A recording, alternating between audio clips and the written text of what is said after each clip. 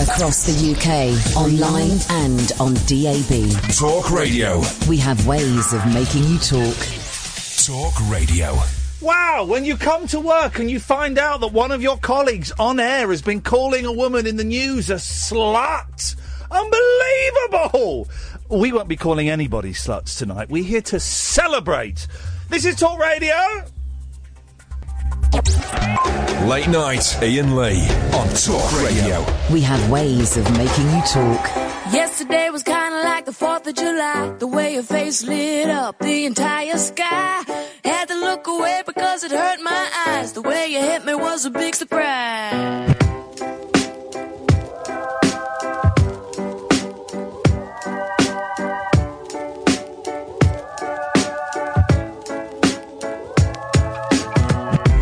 Yesterday I really didn't know what to say. I wasn't making any sense, but I felt okay. Asked you if it was my birthday. This kind of thing don't happen every day.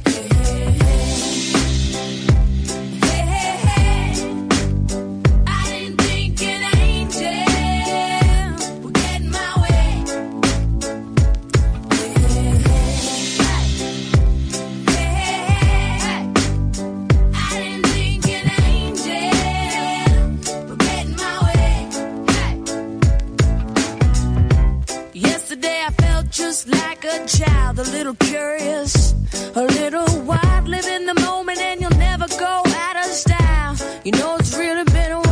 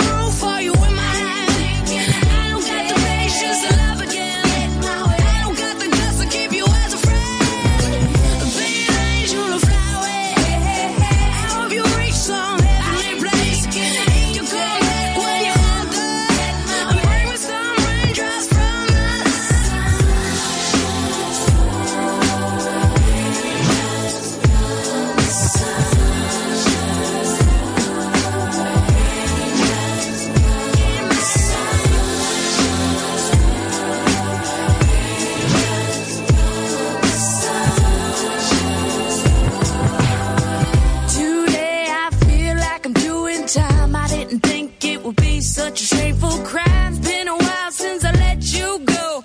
Time don't let regrets go. Hey, hey, hey, hey, hey. I didn't think an angel get my way. No, no, no. Hey, hey, hey, hey. I didn't think an angel get my way. Hey. So I gotta welcome angels, welcome angels, welcome angels, welcome angels,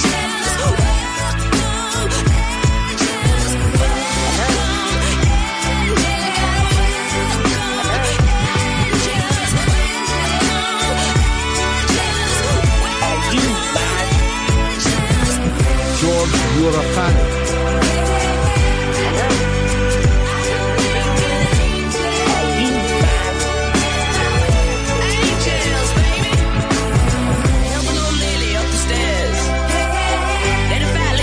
Seat on the subway. The lights are undone. Give a bottle of The beer. lights are undone. From a cigarette. And give it back. We nearly did the Whoa! What the hell? What the hell is going on? No, we nearly did the show, guys, with my flying without a licence. Do people say that anymore? You're flying without a licence? I don't think I've heard anybody say you're flying without a licence for the last 30 years. And yet the show was nearly flying sans licence. Good evening, dear listener. Iain Lee, Talk Radio, 0844 499 1000 is the telephone number. Lots to talk about tonight. Bloody busy show. Alan, what kind of cake? Oh, Jesus. Because I'm bored of Battenberg. Yeah. What kind of cake? Lemon drizzle. What kind of cake? Lemon drizzle. What kind of cake am I holding in my hand? A Bakewell tart. Nope. So it's not Bakewell tart. Nope. Is it a lemon drizzle? Yes! Let me find the... Hang on, I've got the alarm that proves you're right. Are you mad? That means you've got a correct answer. Get this, Alan. Yeah? Someone... Here's the rule of radio. I don't know if anyone remembers. In 1987, Mike Mendoza... Yeah? Was sent... I think it was a Victoria sponge, right? From a listener. He ate the Victoria sponge at the start of the show. Yeah? It was... you can ask him. This is a true story. It was laced with LSD. Oh, dear. Yeah. About an hour into the show... Yeah? Listeners started phoning up and saying, Mike, are you all right? Because kind of slurring your words a bit. And he went, yeah. An hour and a half into the show, he was convinced that people were climbing in through the air vents. What?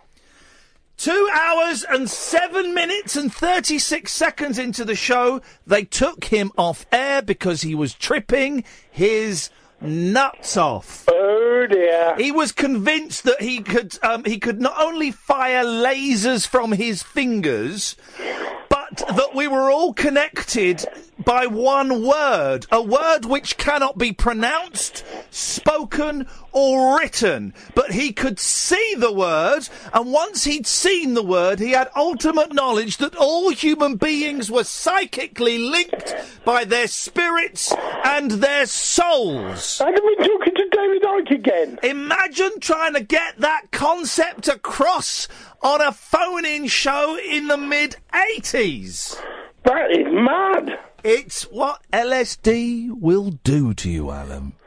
Either one of you kids, don't do drugs. Don't do drugs, kids. Now, here's the thing. Don't do drugs. 0844 499 1000. And also... Oh, mate, no wonder... I'm a bit off mic. That's why. There we go. Now I sound better. Also, don't eat food sent in to you by listeners. Now... I would send it to the lab gay process. A gay process? No, get it process. Get it. Check for any hidden drugs and all that. Not even worth doing that. Chuck it straight in the bin. And there is an even stricter rule, right? Yeah? Never eat something that was sent in by a listener anonymously. Imagine someone sends you a homemade cake, right? Yeah. And it was baked on the 16th of October, 2016. Look at that writing, people on Periscope. That's the writing of a psychopath. That was on Sunday. Yeah, okay. Okay. And they didn't include a letter. They didn't include a bit of paper with their name on it. As someone said on Twitter... The drizzle is probably spunk. Now... It could be ISIS attacking. It could be ISIS attacking? Whoever sent this, have the decency, have the balls to call in and say, yes, I sent you in that spunky cake, Iain. You know the number? 0844 499 1000. We call you back. Yes. That's what I'm talking about. So someone sent me in a cake. This cake is never going to be eaten. I hope it doesn't sound cold and cruel, because this is a show of celebration, guys. There'll be no slut shaming here. It's a show of celebration, but I won't be eating that cake. All right. Well, you should keep it as evidence if there's a police investigation. Well, there won't be a police investigation because no one's going to eat it. And so no one will die. That's good. That's good. Alan, can I ask you a personal question? Sure, mate. Do you have a life outside of talk radio? Yes, I do. Beautiful. What have you called in for this evening? Because on the previous show with Mr. Gould and Mr. Gould... Yes? I won the Tuesday quiz again. I think you're the only person that calls in for the Tuesday quiz. Kath, can I get your lead for the thing, please? I think you're the only person that calls in for the Tuesday quiz. Would that be accurate? Most weeks I do call in every Tuesday quiz, but they call me back when it's near the time for the quiz. Okay, well, I've asked you if you have a life outside of the station, and you're telling me a story about the station. Yes. Most weeks I don't win. Right. But very well I do win. Right. And I'd answer a question about Ken Barlow. Alan, and I'm sure it was wonderful listening on their show, but we're on my show now, so thank you very much indeed. Thanks, Catherine's giving me a lead. 084, I'll be following this later. Oh, no, it's a lead for the old computer. 0844 499 1000 is the telephone number. If you did make the cake, thank you. It's not going to get eaten. I do have a very, very strict rule. I do not eat food from listeners, and especially if it is sent in anonymously. It's just not going to happen, because I value my life and I certainly value my guts too much. 0844 499 1000 is the telephone number. Lots to talk about. We're debating whether we're going to play the John Lydon interview tonight, or we might play it tomorrow, or we might play it the day after. I don't know. It doesn't feel to me like a Tuesday kind of interview. It feels like a Wednesday, Thursday kind of interview. That's what it feels like to me, a Wednesday, Thursday kind of interview. So maybe we won't play it tonight. I don't know. We'll see how it goes. We've got Melanie, haven't we? Melanie could be a Tuesday kind of interview. Anyway, we got plenty of interviews for you. 0844 499 1000 is the telephone number. I tell you what, we'll take a quick break and then we'll start the show properly. Late night Iain Lee. On air and off the leash. On Talk Radio. We have ways of making you talk. Michael's unhappy. He's texted 87222 25 pence plus your normal setting charge so the word talk. Michael says, Iain, you're so ungrateful. Do you realise the effort I went in just to produce the main ingredient for that lemon jizzle cake? 0844 499 1000. Yeah, we'll play Melanie tonight. We'll play Melanie out this evening. We'll end the show with Melanie, 'cause it's a cracking interview that we did a couple of weeks ago. Lots of new people listening. Lots of new people listening via the podcast. 2 podcasts went up this evening. Monday's Best Of, and also Film Ring with Will Allen, the director of the film Holy Hell. I am here simply to serve you. Lots of new listeners, lots of new periscopers, lots of... so let me just set the stall out a little bit before we crack on with the show. If you're used to listening to phone-in radio and late-night phone-in radio, you'll be aware that generally the host will come on and we'll have a series of things to talk about that have been in the papers, probably the migrants and Brexit and Cliff Richard. We can talk about those things, but that's not how this show is set up. I'm going to just sit here and I'm going to talk to you and to my team about stuff that's happened to me today and stuff that might be happening to me later in the week, and a few stories that I've picked out of the paper. And you are welcome, dear listener and dear periscoper, to call in at any moment about anything. And it can be something that I've spoken about that you want to join in with. Or it could be something you've spotted in the papers, or something that's happened to you. And that's it. Really, there is no agenda. There is no... I had Nando, sorry. So I'm a little bit windy, Pops. That peri-peri, huh? That peri-peri. So there is no agenda. There's no kind of set thing. There's nothing that's off limits. Everything is up for grabs. The only... The rules are the rules of broadcasting, and that is you can't swear and you can't be libelous. That's it. That's it. Anything else goes, really. I do want to talk a little bit about Cliff later on, because I'm fascinated by this whole story. And I think I've worked out what my position is on the Cliff Richard story. I think I've worked it out. We were talking about this yesterday, right? And... you know, Cliff got to go and speak to Parliament about how people accused of sex crimes should remain anonymous, and I've worked out my current thinking on where I stand on this, but my thinking keeps changing a little bit. So you know, I'm a work in progress, guys. We're works in progress. So my thinking today may not be my thinking by the end of the show if you phone in and tell me. 0844 499 1000. So, here's the thing, right? I don't think that people accused of sex crimes should be anonymous. I don't think they should. And I'll tell you for why, right? I'll tell you for why. He wasn't accused, I know, and Cliff wasn't charged and there was no arrest or anything like that, right? And that's the thing. But if people go to the police and report a sex crime, of course it has to be investigated, right? Of course it has to be investigated, okay? Did the police handle the Cliff Richard thing? Well, they tipped off the BBC, so that was perhaps not appropriate. Did the BBC handle it well? Well, they knew there was a story going on, and so they went and followed it. The helicopters may be a bit much. I don't know, right? But I think it was right that we knew that the police had cause to go and search Cliff Richard's property. Now, here's where I think... No, I don't think they should wait until they're charged. I don't think they should wait until they're charged at all. But here is where I think the problem is. That there should be a maximum amount of time that the police have to press charges. Because with Paul Gambaccini, it was something like 18 months before they went, nah, we're not going to do anything. Right? And that's a long time. And I think it was longer with Cliff, wasn't it like 20 or 22 months, right? Before the police and the Crown Prosecution Service said, nah, I don't think we're going to do anything with this. And that is where the problem is. The problem is that for 2 years, is where the problem is. That's where one of the many problems are. And it's a very complicated thing, right? For 2 years...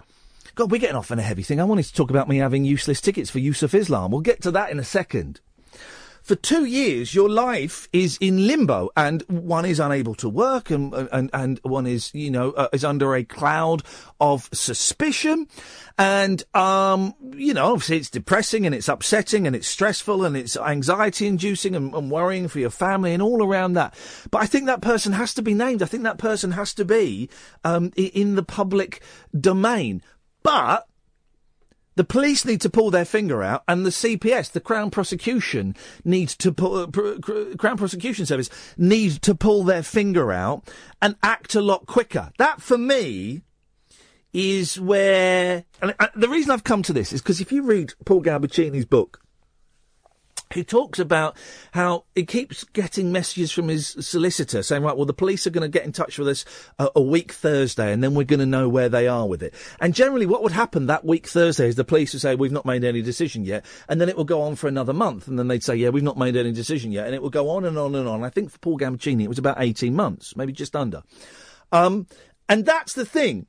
They could have worked quicker. In cases where it's clear, right, that the people that have come forward, their stories perhaps don't quite withstand significant probing, and loads of new people haven't come forward to say, oh yeah, I'm glad that pop star's in the papers, because yeah, he raped me in the 80s, right? Those people don't come forward.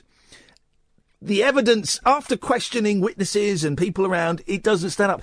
Then surely you could act a lot quicker on it, can't you, and decide and present that to the CPS, and they will go, yeah, well, there's nothing here. This has been in the public domain for 3 months. No one's come forward. So, yeah, there's no case to pursue. Does that make sense? I think that makes sense. And as horrible as it may be, because someone could come forward and say that I raped them. Someone could come forward and say that I raped them, or I touched them when they were a kiddie and stuff like that. Now, that hasn't happened, but... they could do that, and I would have to put everything on hold, and I don't know how I'd survive. I don't know. I wouldn't be working here. Everything would be put on hold for...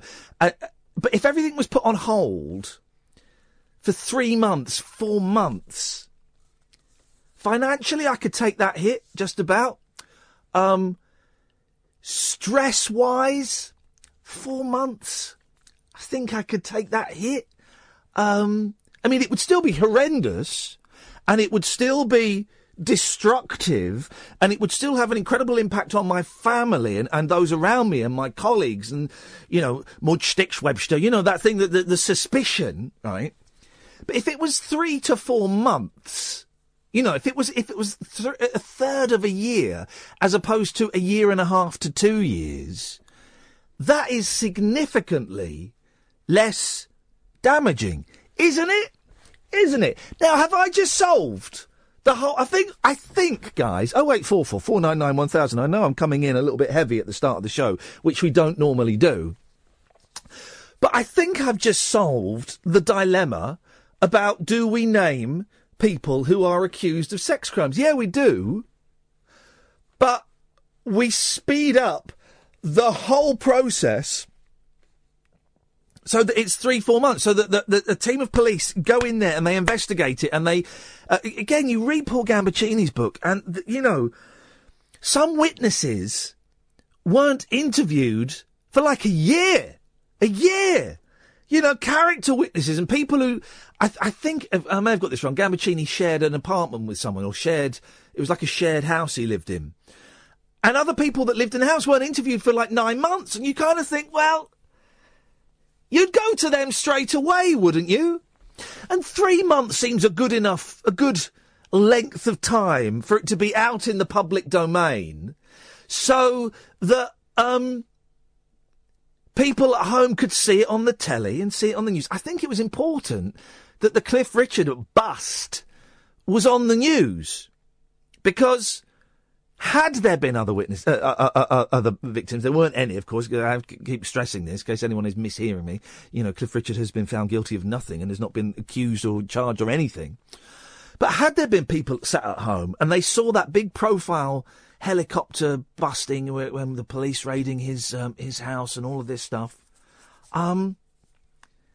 they might have then come forward. And the weirdest thing to come out of the whole Cliff Richard debacle is, didn't that apartment look horrible?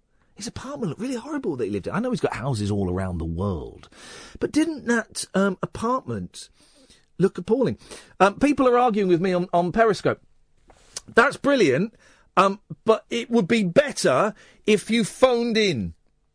Because I'm not going to sit here and read out all your Periscope messages, and I won't read out too many tweets and stuff, because it is a phoning show. So if you want to disagree, and some of you are disagreeing very aggressively on there, that's beautiful. Of course you can disagree. You're wrong. I've been thinking about this a lot today. I'm absolutely right. I've solved it. I've solved the problem. But do call in 0844 499 1000. We call you back, you see, and that's how it works. It's a phone-in show. 0844 499 1000. I'm Iain Lee. This is Talk Radio. The radio show for people who know the best part of the day is the night. Late night Iain Lee on Talk Radio. We have ways of making you talk. And I don't think Cliff Richard should have been invited into the Houses of Parliament to talk about anonymity. It's happened because he's Sir Cliff Richard. Is he a Sir? I keep calling him Sir. He is. He's Sir Cliff Richard. And I just kind of think that I do believe there is a VIP paedophile network. Too strong a word. I don't, but I do believe that there are paedophiles working in government, working in Parliament. I believe there are, serving MPs who are paedophiles, and certainly in the House of Lords. And I do believe that these people will use Cliff Richard as a poster boy. Son, you'll be a poster boy. They'll just use it as some way to kind of work in their favour, in their nefarious favour. And by the way, why is Cliff Richard, right, a man who's done nothing, right, on the front pages of all the papers when the actual inquiry into VIP paedophiles that was set up by Theresa May, God knows when, is in complete disarray? Why is that not a more important story? The fact that loads of victims of child abuse are still waiting to have an inquiry started that will investigate how abuse was covered up and was acted out and all of that. Why is that not a bigger story than Cliff Richard? Do you see what I mean? It just feels weighted wrong. Cliff Richard is a bigger story than the fact that the inquiry set up by Theresa May is onto is its fourth chair now, I think. How long is she gonna last? I heard her, the new chair, and I don't know her name, it's either the 4th or the 5th, I think it's the 4th, on the radio today. And, I thought, oh, yeah, she sounds quite convincing. Yeah. And I thought, oh, hang on, they've all sounded convincing, then they've all jogged on. It's almost as if, guys, it's almost as if somebody doesn't want the inquiry into child abuse to go ahead. Do you know what I mean? Jelly bean? It's almost as if some people in power would rather that thing just kept going on and on and on and didn't reach a conclusion. Wowzers. Huh? 0844 499 1000. Chris is on the line. Evening, Chris. Evening, Ian. How are you? I'm good, thank you, Chris. What you got for us? I have to say, on the old anonymity thing, I couldn't disagree with you more. Tell me why, Chris. Well, why do I disagree? I just think that if anonymity is going to work one way, it's got to work both ways. Well, no, hang on. Not at all. No. Hang on a second. You're equating the anonymity with someone who's claiming they were abused as a child with the anonymity of someone who may have perpetrated that crime, yeah? I just think in situations where reputation could be absolutely damned for life, that until there is sufficient evidence to charge, you just don't name them at all. Well, then but what if there are more victims? One would encourage any victim to come forward. But it's not as easy as that, Chris. If you're a victim of child abuse, even if it was 40 years ago, it's very, very hard to come forward. But if you saw that the pop star that raped you in the 80s is being investigated, and again, we're not talking about Cliff Richard, but if you saw that the pop star that raped you in the 80s is being investigated by the police for accusations of rape in the 80s, that would potentially give people the courage to come forward. Strength in numbers. What is it that pushed the first person to come forward? Oh, I don't know, Chris. How am I supposed to know that? Maybe they just couldn't take the pain of and the shame of what happened to them anymore. I just cannot. I mean, I think.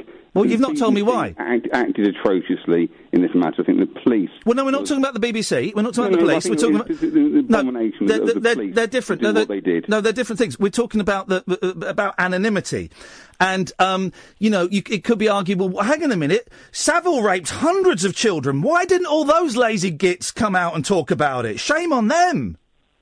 I don't know. I can't answer that. Well, no, exactly. You can't, because I'll tell you why they didn't come out. Because the ones that did were told to shut up, were told to ignore it, were told to forget it, were told they imagined it, and the rest were crippled by shame.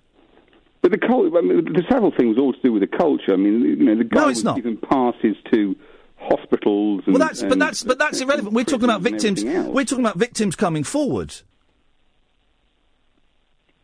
I cannot help but feel sorry for Cliff Richard, and I feel sorry for Cliff Richard. As unpopular as this is going to be, you've got in the Ched Evans case, and it won't be libelous, but there's big things on Twitter that this girl, the don't tell me you think she's a slut as well, like the idiot who works here in the mornings. Well, the complainant's got 13, some GoFunding. Yeah, there's a GoFund. There's a GoFund page. £13,000. Yep. I'm thinking. Do you know how much of that is going to her? I've got no idea. No, of course you don't, because you've just seen a big number and you've gone, oh, that's outrageous. I don't understand why anything's been set up for her in the first place. Well, you don't even know how much of it is going to her. I do, because I read about it. I looked into it. I don't understand why they've set up a page for her in the first place. Well, you don't even know how much is going to her. Well, no one's saying that Ched Evans is a martyr or is someone we should set our. But why are you upset? Why are you upset that a young woman whose life has been destroyed and people are naming her on Twitter and gobby radio hosts trying to make a name for themselves are calling her a slut? Why are you upset that some people have decided to donate some of that sum to her? Because there are some people who are still sort of pillaring Ched Evans. No, Ched Evans has been found not guilty. He's been found not guilty. Pardon? Ched Evans has been found not guilty. Yeah, but he's still been lambasted through the popular press and he's a man who's been found not guilty. But what's that got to do with a GoFundMe page being set up where some of the money, and again, you've not looked into it, you're just reading the headlines, where some of the money is going to the young woman whose life is being destroyed? Destroyed because she engaged in something probably knowingly. Well, you don't know that, do you, though, Chris? No, but she's been shamed. I have to put my faith in the judicial system. Oh, hang on a second. Are you putting your faith in the judicial system now, or the first time when Ched Evans was found guilty? So it's not black and white, is it? I go with what. You go with the last one. Pardon? You go with the last court decision. The Ched Evans case is a case in point proving that it gets it wrong sometimes. No, I speak actually as someone who actually was involved in a criminal investigation for some 17 months, and I know the effect that it has. What happened to you? Well, it was. I'm not trying to compare things at all, but it was allegations of fraud that were made against me, and after 17 months, 2 Crown Court trials. The second Crown Court trial lasted 57 minutes because the prosecution offered no evidence. Okay, well then that's terrible, and that should have been sorted out much quicker. But that's what I was saying, Chris. Maybe you didn't hear me. No, I did. Okay, well then 3 months thing. Yeah, well then you'd agree with that.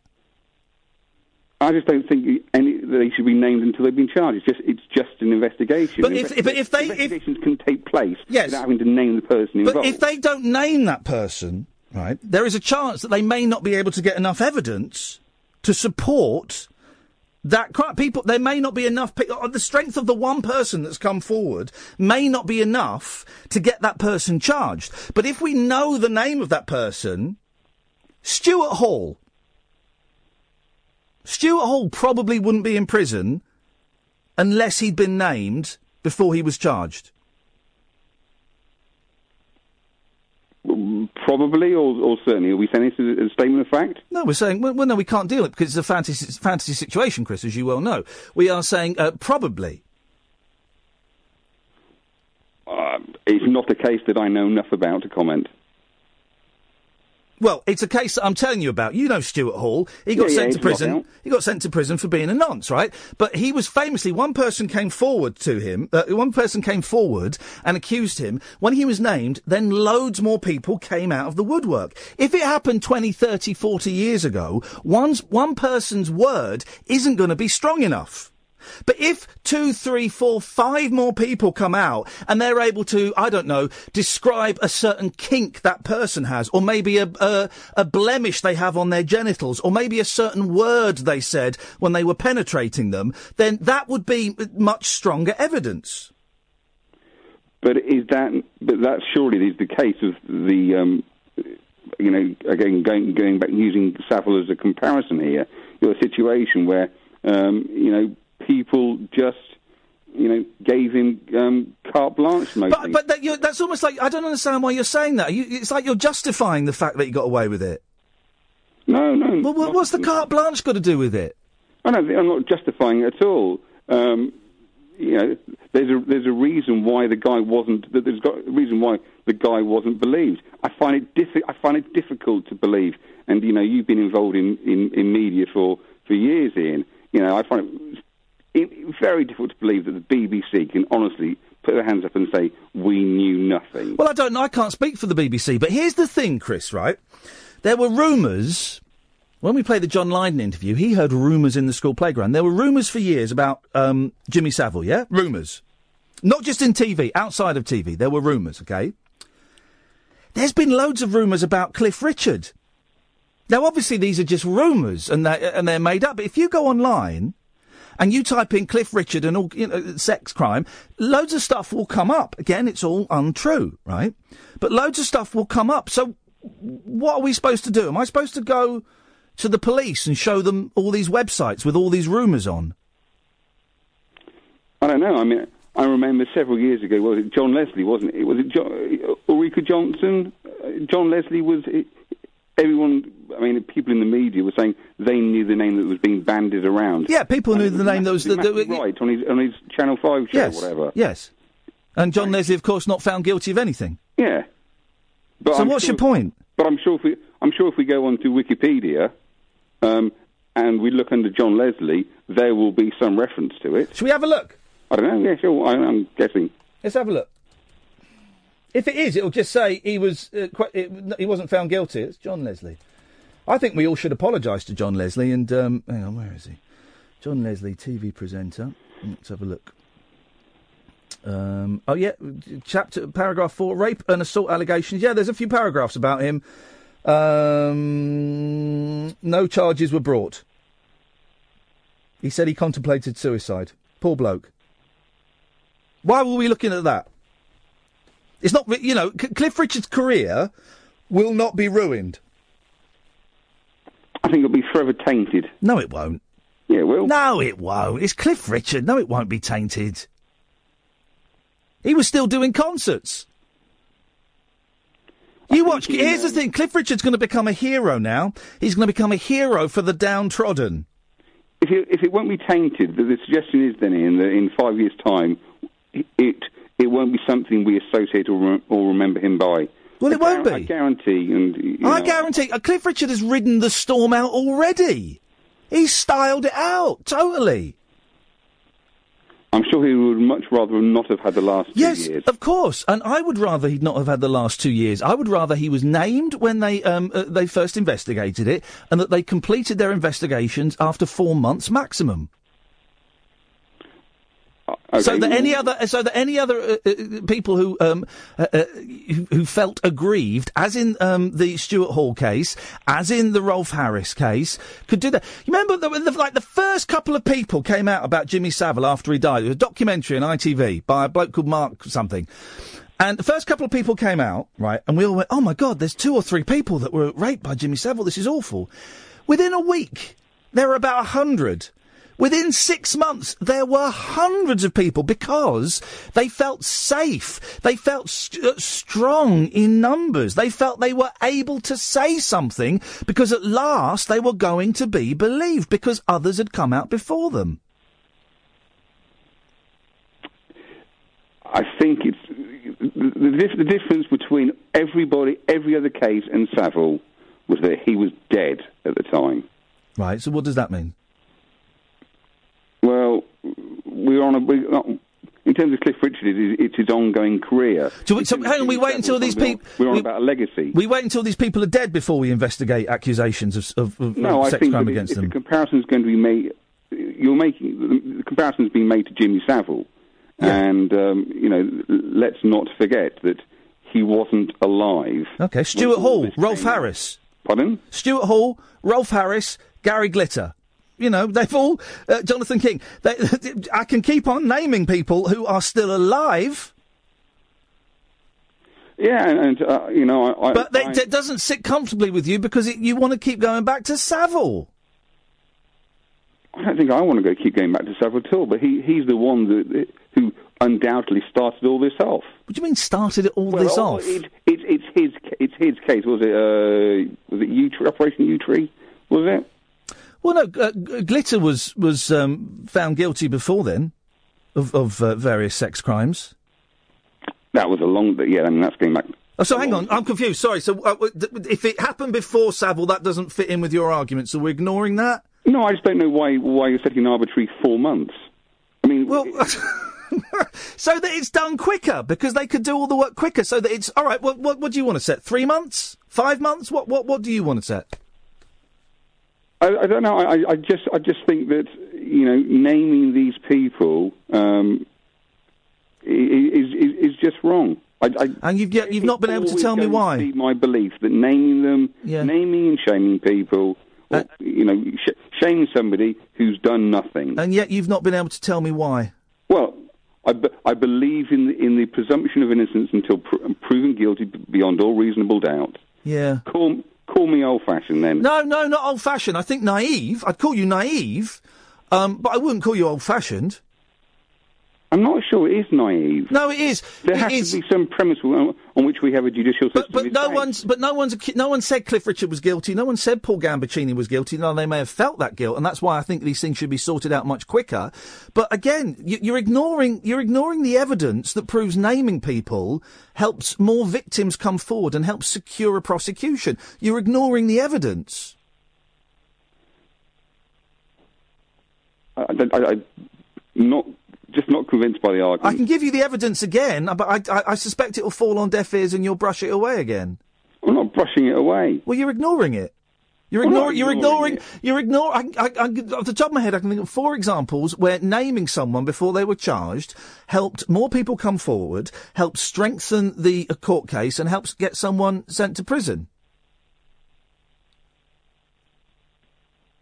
It's clearly something that we're going to have a difference of opinion on, and I'm fine with that, Ian. No, I'm just waiting for you. I was just hoping that you might be able to explain your argument, apart from just saying that you consider yourself to be old-fashioned. And you can't do that, and that's fine, I can explain my argument. And it's interesting that you're only prepared to think about it from the accused point of view and not the victim's point of view. Am I? Yeah, you are. Well, in situations, I guess because for me, my thoughts in this really have been sort of come to the fore as a result of the whole Ched Evans thing, and I have to say, who is the victim in this? No one comes out of it particularly well. I don't believe the woman was. Well, what I'm not going to do is I'm not going to call that woman a slut like some other person who works at this radio station does. I'm certainly not going to shame her. Her life has been destroyed. I think, Ched Evans has been found not guilty of rape. I think the way that court case proceeded was a disgrace by bringing out other sexual partners. I think that's going to put sexual history. And the fact is that sexual history is irrelevant. I think bringing out someone's sexual history in a rape case, I think that's outrageous. An outrageous thing to do. What's that? The manner in which I choose to have sexual intercourse with 1, 2, 5, 25 other people is irrelevant. But wasn't it because there were similarities in the things that she wanted? Do you know what? I'm really uncomfortable going down this route where we're pointing the finger at this woman, and so I'm gonna stop it there, Chris. But I appreciate you calling in. No worries. You take care. Thank you very much. Cheers, mate. There you go. There's a robust discussion. Thank you, Chris. 0844 499 1000. I was so disappointed that you get all these rent-a-gobs on a stick who think it's brilliant to come out and call the woman involved in the Ched Evans case a slut. Imagine going on national radio and doing that. I mean, really? Whatever you think, to do that? And then to go on Twitter and defend that stance? That, to me, is just outrageous. Thank you, Chris. Quite a heavy start to the show, wasn't it? 0844 499 1000. I'm Iain Lee. This is Talk Radio. Late night Iain Lee on Talk Radio. We have ways of making you talk. Ah, dear. It was a heavy start to the show, but I don't mind. As I was saying as we launched into that, and thank you, it was Chris, wasn't it, the last caller? Thank you, Chris. I appreciate that, and it just shows that all sorts listen to this show. The show kind of goes all over the place, and we can do the heavy, and we can do the light, and we can do whatever, and we will have a laugh during the rest of the show. Don't worry, guys. I know what I'm doing. Oh, I've got some good news about a potential guest as well. Someone's just messaged me, which is very exciting. I'll tell you more after 11. Let us go to Stephen. Good evening, Stephen. Hello, mate. Hello, mate. What you got? Hip, hip, hip. What kind of cake? Victoria sponge with a big fat one. Oh! Double cream. Yes, sir. Double cream. Lightening the mood. Yes, sir. Have you heard a bit of a gamer yourself? Yes. Have you seen the virtual reality what's come out today? For the PlayStation? Yeah, and the PC previously. We were supposed to have a go on it the other day. Unbelievable. We didn't get to. We couldn't be bothered. Is it good? I was a big sceptic. I really doubted it, but Oh my God, unbelievable! Well, so what are you playing it on? PlayStation? No, on PC with the Vive. And yeah. These are the goggles where you can look around and you see all around you and stuff. Yeah, and you've got like 2 handsets and things in your hand. Like a Wii, that sort of thing. Unbelievable. Ah! But gets worse. Go on. Virtual reality pornography. Well, hang on a second. Women have got to watch out. Women have got to watch out. Not when you're around, I guess. Mate, yeah, I tell you, taking over this stuff, I reckon. Hang on a second, right? So, but first of all, we'll discuss the adult points about it shortly. Although I feel slightly uncomfortable going from that last conversation to talking about virtual reality pornography. But we'll deal with that. Yeah, that's weird. There are clunky gear changes, and then there are, there's missing a gear. But so it's really expensive, isn't it? The PlayStation one's about £500. Yeah, about that. So they're not cheap. So I'm going to wait for 3 years until they come down to 150. I wouldn't. I'd played it at a mate's house. So I wouldn't buy one. Pornography to one side. What games can you play on it? I only played the tester game. It was. There we go. You see, you can't really do loads. This is the thing that will happen. Do you remember 3D televisions and 3D gaming? Do you know what? I hated 3D. Yeah. And they brought it out. You could get it for Sky, and you could get games on the PlayStation. Wipeout was in 3D, and let me think of the other games. Oh yeah, they jacked it in because no one went for it. And I've got a feeling, Stephen, this is exactly the same thing. No one's going to go for it. Mate, I totally agree with you. I was a total skeptic until I tried it. Well, but you've not played a game.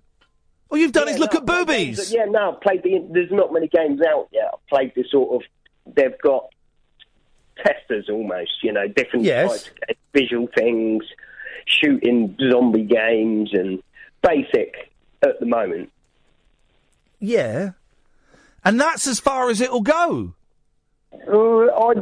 That's what I thought. Speak to me. I tell you what. What's the date today? Is it October the 18th or something like that? Right, October the 18th, 2017. Stephen, would you give me a call and we can laugh together about how we both got a little bit excited about those virtual reality things that never took off? I do. I was totally the same. When I've seen 3D, until I actually tried this one, the PlayStation one's not as good apparently, but on PC it's supposed to be amazing, and it's about £700, I think. Exactly. Good PC.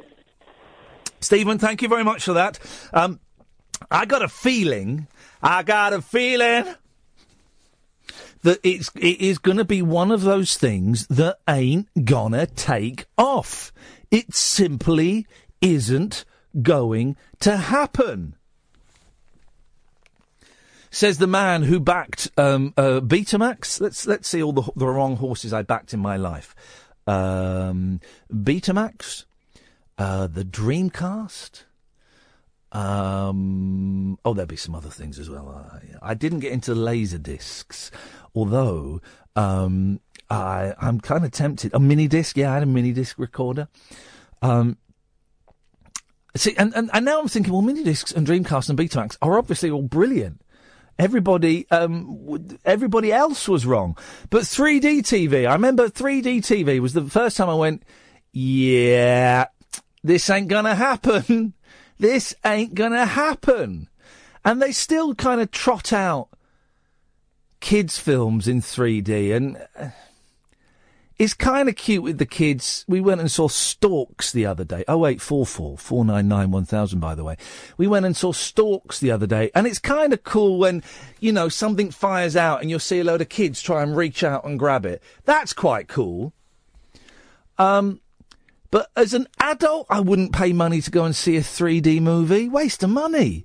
They're like about £8 more expensive. 3D TVs, all these people buying their 3D TVs and upgrading their Skybox to Sky 3D, and it was great. And yet at the moment we're only showing the tennis and the rugby in 3D. But you wait, guys. You wait till we start getting some 3D movies. Oh, we've stopped it. We've stopped it because it was a load of old rubbish. That's what it was. A load of old rubbish, guys. And they'll keep coming up with new ways of getting extra money out of us to go and see movies and play video games, when all we want to do with games, all we want to do is we want to sit back in a chair and that's it. The two thumbs and maybe the Peter Pointers. That's it. That's all we want to do. That's it. That's all we want to do. That's gaming for me. That's it. The best game, of course, the best game in the world, and I've really been getting into it because my boys have rediscovered it. Pac-Man. How many buttons did Pac-Man have? Anyone? Kath, how many buttons did Pac-Man have? 1. How many buttons did Pac-Man have, Ed? 4. Didn't have any buttons. You didn't have any buttons. You had a stick. That was it. No buttons. And it's weird. You play it on a Pac-Man cab. You get the cabinet. And you kind of, your left hand is like, feels like it should be doing something. Feels like it should be doing something. There's no button. Beautiful. That's what it's all about. Gosh, what a strange first hour to the show, but it goes to show this show can be about anything. Later on tonight, we'll play the interview I recorded a couple of weeks ago with Melanie. And when we come back, I'm exchanging tweets with someone I'm hoping I can persuade to come on the show. I'll play you one of her songs when we come back. You can give us a call as well if you want. 0844 499 1000. I'm Iain Lee. This is Talk Radio. Across the UK, online and on DAB. Talk Radio. For those about to talk, we salute you. Talk Radio. I'm fascinated with this Max Spears story. You aware of this? Or we'll talk a bit about it after 11. I'm just emailing someone who may have some information about it. See if I can persuade him to come on the show. 0844 499 1000. I'm Iain Lee. This is Talk Radio. Late night, Iain Lee on Talk Radio. We have ways of making you talk.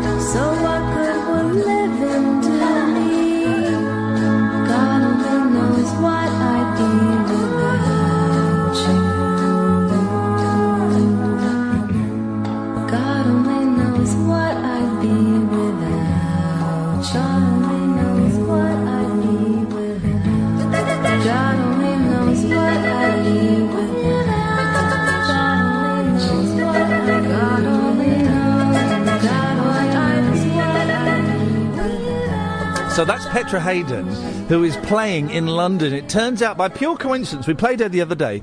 She's playing in London on Saturday, November the 19th. And someone tweeted her saying, "Oh, I've just heard you on Iain Lee show. Brilliant." And she retweeted it. And it kind of got me thinking. So I tweeted her saying, you don't fancy coming on my show, do you? And she's replied with her, I guess her musical partner saying, that sounds like fun.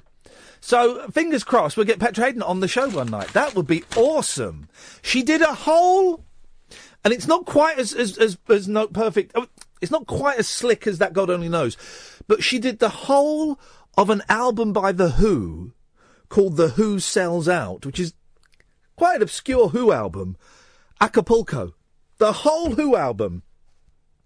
I might play I Can See for Miles a bit later on. It's just wonderful. She did it, I think, because someone challenged her to do it.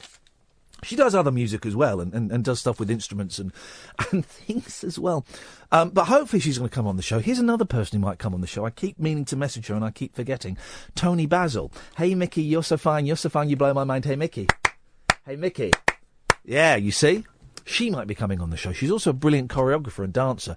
And the reason she popped in my head is, like a little video was going viral about 3 months ago, and it was, check out this 78-year-old woman as she shows a class of youngsters, a dance class, how to move.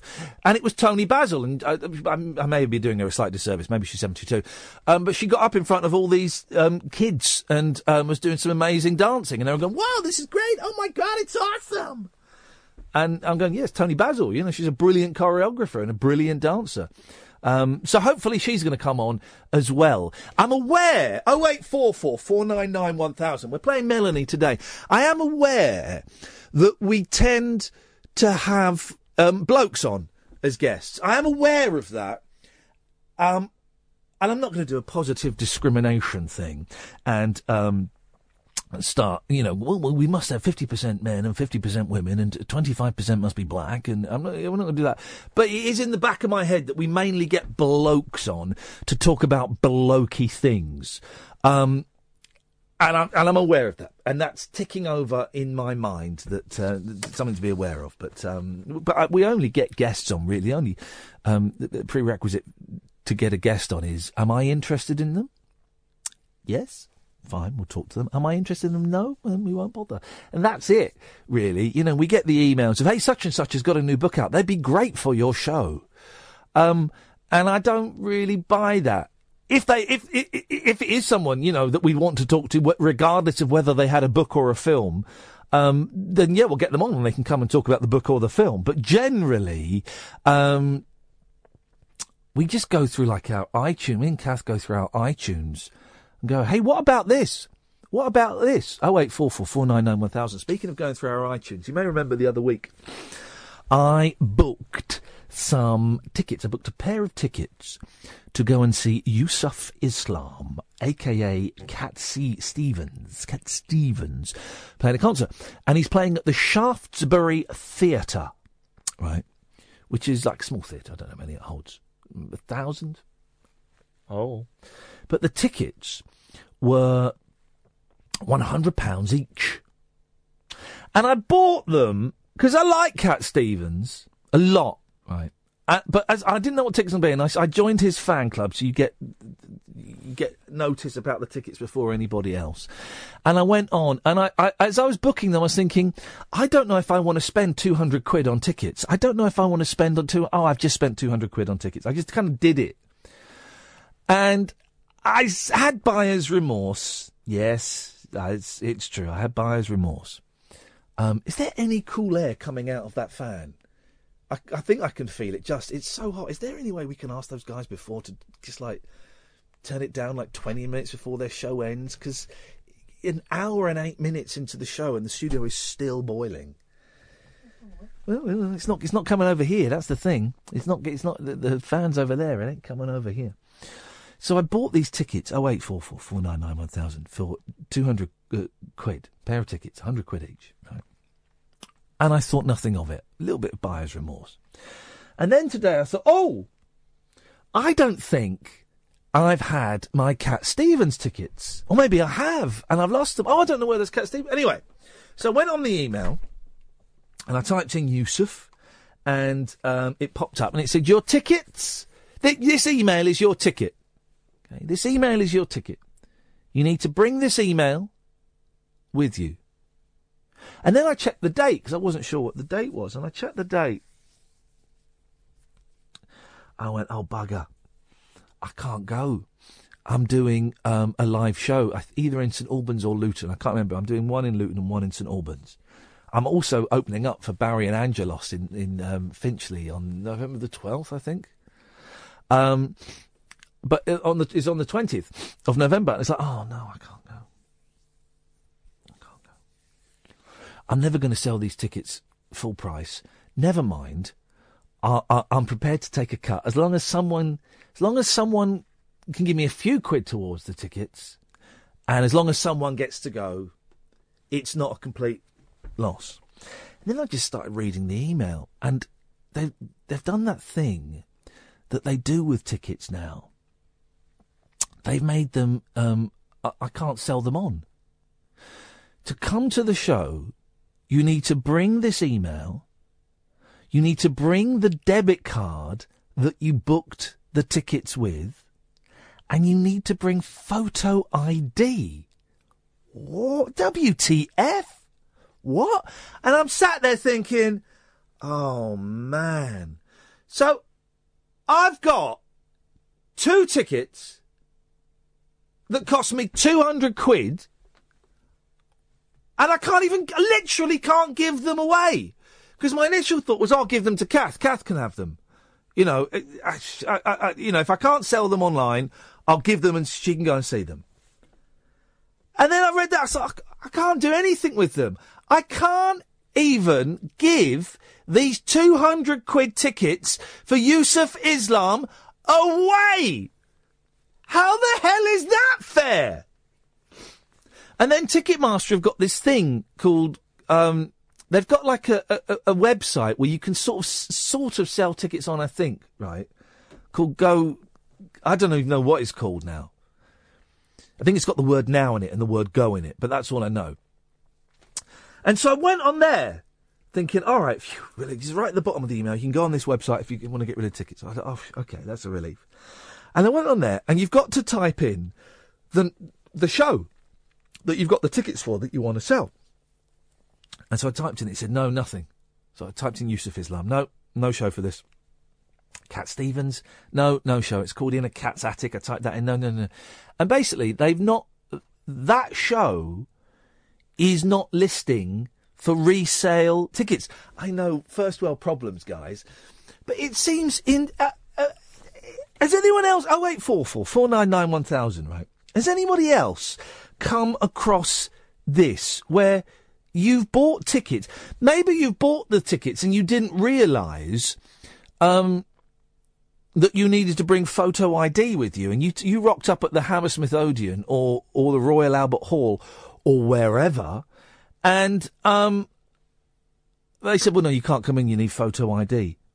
It seems nuts to me. I get it, right? It's to stop ticket touts. I get it. But I'm buggered now. I've got 200 quid's worth of tickets and I can't do anything. I would have happily, if I couldn't have sold them on for 50 quid, right? I would have happily given them to someone so that at least they'd get used. At least they'd get used. And now I can't do anything. And my mate is quite high up in Ticketmaster, and I emailed him. He said, well, probably not a lot you can do. And it just seems to me to be absolutely bloody ridiculous. And of course, Yusuf will be looking out at the Shaftesbury Theatre, and it's a small venue, so he'll be able to see every seat, and he'll be thinking, yeah, I made the right decision to convert to Islam, change my name. By the way, if you're going to convert to a religion, is it common to change your name to the religion's name? That seems overkill, really. Terry Christian, another one. But, Sammy Buddha. That's right, there's no one called Sammy Buddha. But he's going to be looking out, right? He's going to go, yeah, I've done good. I've been hedonistic pop star. Yes, I agreed with the fatwa on Salman Rushdie. That's true, you did. But now I'm at a place of peace and I've sold out the concert. Hang on a minute. There's two empty seats. I've not sold out. There's 2 empty seats. He'll be crushed. Yusuf's going to be crushed, and I don't want him to go, I don't want him to hit the booze again, because I don't... 0844 499 1000. I'm Iain Lee. This is Talk Radio. Late night Iain Lee. On air and off the leash. On Talk Radio. We have ways of making you talk. 0844 499 1000. We'll play the Melanie interview a little bit later on. £200 worth of tickets. And I literally can't give them away. And I can't go either. No! I can't. How is that fair? What if I stuck a little beard on? Well, I haven't got a beard on my ID, so how is that fair? How it's just to stop ticket touts, but it means that the average punter, I'm no average punter, but you know what I mean, is the one being penalised, punished. Mm. Well, and then really, music is the thing that dies. Well. It won't, though. I'm really peed off about that. I know. And I bought it on a whim. I bought it to cheer myself up, and that was stupid. Controversy about Little Mix on the X Factor. Oh yeah, why? Oh, because they're wearing the pants. That's why. I can see a Little Mix. I watched a bit of that. I didn't. Because I got Why? my telly working I got my telly working for the first time in ages. Well, you say working. Yeah. You've only got 2 channels, haven't you? At the moment, yes. And. So I watched a bit of that, and I did think, oh, blimey, Governor, ooh, that's going to chafe. It is. And then I watched the Crystal Maze. We talked about that yesterday. I quite liked the Crystal Maze. I thought he was funny, even though, first time I met Steve Merchant, it's very rude to me. But that's fine. Second time I met him, several years later, he was all right. So, so far it's been 50-50. Mm-hmm. Wait till the next time. Killer clown tried to snatch my baby. What?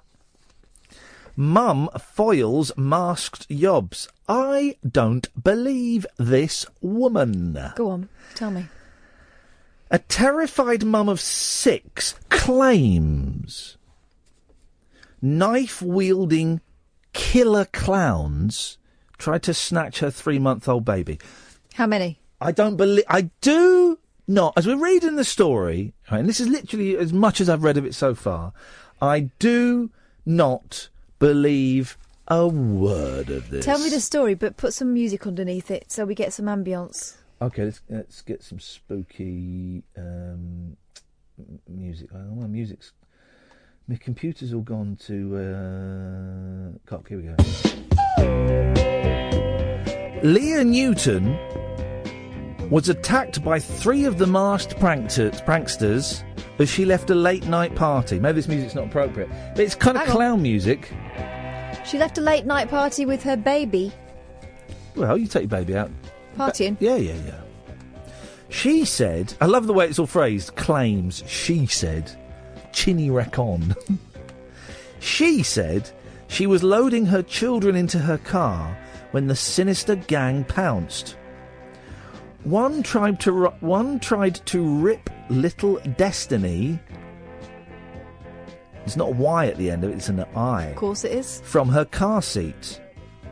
But they fled when they could not free the tot, and stunned Leah screamed for help. I do not believe a word of this. Leah, 32, also mum to 12-year-olds Shanique and Shanice, Leah Shawn, 10, 8-year-old Demani,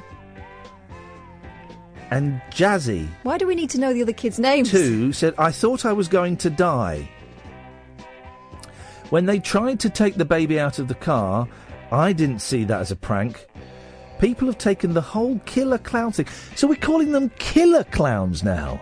I thought it was just clowns. Well, make your mind up, because they called them killer clowns and then they said pranksters. So which People have taken the whole killer clown thing way too far. My daughter is so terrified, she won't go to the toilet by herself now. Which daughter? I couldn't narrow it down. The incident happened at 11 p.m. outside the Top Club in Huddersfield.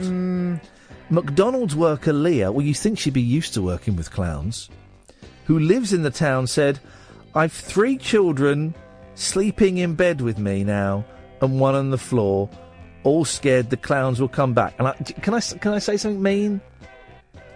No, I won't say something mean.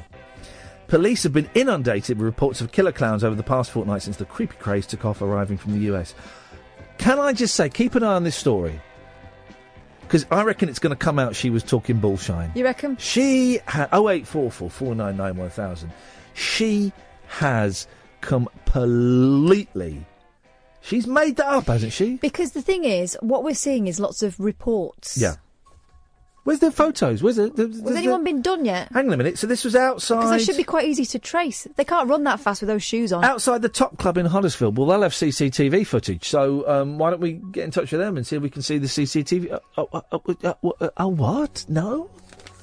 I'm still jarring with 6 kids at 11 o'clock at night. One of which is a baby. Aren't you? Say that again. 6 kids. Yeah. I mean, I've taken little children to parties that have gone on late, I guess. But Here's, I'm sorry, I was distracted slightly by...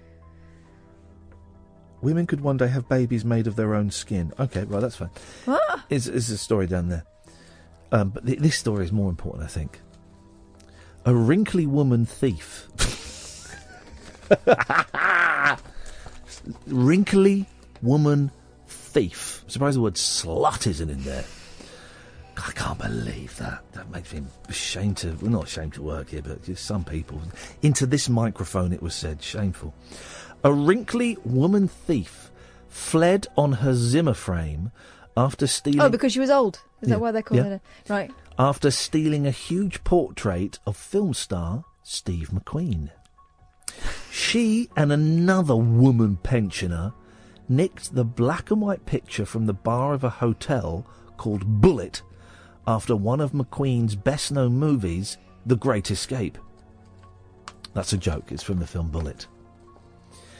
I don't really like Steve McQueen films. I think he's a very handsome man, but I don't think I've ever seen a Steve McQueen film. You know, he used to... I read a biography about him years ago, and he was quite homophobic, and he would go around beating up gay people. Oh, dear. Yeah. But a lot of people were quite homophobic and went round... It doesn't make it any better. But they dumped it because they couldn't squeeze the 6-foot by 4-foot frame into their getaway car. Which was? A Bullet. Police said both women were in their late 60s, wore glasses and had shoulder-length blonde hair. I've seen them. I know these women. I know these women of which you speak. The new hotel in Belfast had only been open a day when the thieves struck. The picture was later recovered outside Tedford's restaurant on nearby Donegal Quay. It's Donegal Quay. So what we're discussing there is a failed team steal. Hotel general manager, we've got some gags coming, guys. Excellent, go. Michael Sullivan said, Eiffel Tower. The robbery wasn't quite the great escape the crooks intended. The unlikely perpetrators were foiled when they couldn't fit the painting in their vehicle. We're most grateful for the vigilance of our neighbours at Tedford's Kitchen for their help in returning the painting. Gosh. Police are appealing for witnesses.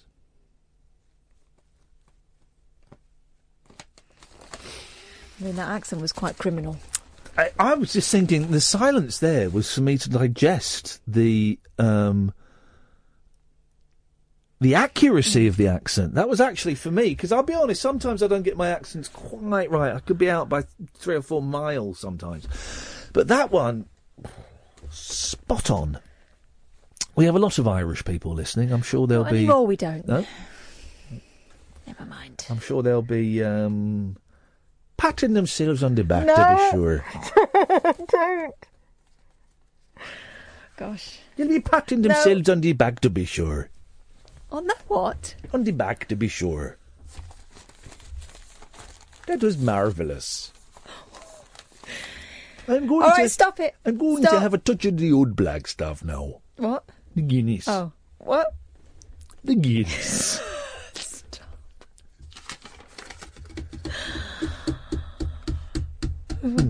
I'll never forget when we had a minicab when I lived in Hull. Where did I live? Kensal Green, northwest London. And he was a Jamaican gentleman, and he told us about Jamaican Guinness. Have you heard this? He said Jamaican Guinness. He said, had Viagra been invented then? I don't know. When was Viagra invented? Anyway. Mid-90s? He said Jamaican Guinness was like Viagra. Maybe he didn't use that comparison because it might not have been invented. He said, you drink a couple of pints of that, rock solid all night, he said. And we're like, oh, all right.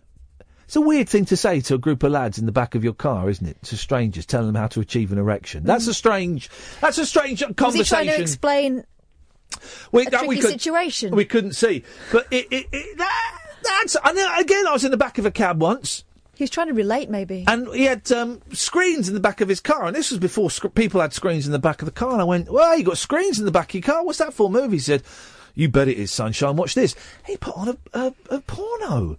And I'm sat there with my friend, and the driver, Ed would have liked it, judging his behaviour the last 24 hours. Filth. And it was like full on, right? And we're like, oh, yeah. Oh, yeah, what were we supposed to do? You know, what were you supposed to do in that situation? Give him a tip? Oh, I don't know. Maybe no one's listening, no one's calling in, but that's fine. It's all gone quiet. It don't matter. You know, sometimes it does. Maybe they've seen through all of this and they realise it's a scam and a sham. You can call in, dear listener. I think maybe we scared them off with all the talk about Cliff Richard. We can talk about anything you want. 0844 499 1000. I'm Iain Lee. This is Talk Radio. The radio show for people who know the best part of the day is the night. Late night Iain Lee on Talk Radio. We have ways of making you talk. I've been sent a link for the video footage of these old women stealing the Steve McQueen. Here we go. So they're not that old. Oh, yeah, the computer's going very slowly today. I don't quite know what is... Here we go. Go on, play. This may take some time. Hang on a minute. Oh, it's one of those shows, isn't it? Here we go. Is it going to work? No, it's not going to work. Are they actual old women, or are they people dressed up? No, they're old women, but they're not that old. I don't see as... well, she does have a Zimmer frame, I suppose. But, well, I don't know. 0844 499 1000 is the telephone number if you want to give us a call. Jamie's on the line. Good evening, Jamie. Good evening. Oh, blimey. How you doing? I'm all right, thank you, Jamie. I'm tired. Do you know what? I nearly didn't come into work tonight. Oh, what? I didn't. Why did you? I didn't. Why did I? Yeah. Oh, well, I'm contractually obliged to come in, but I spent most of the day in bed thinking, what?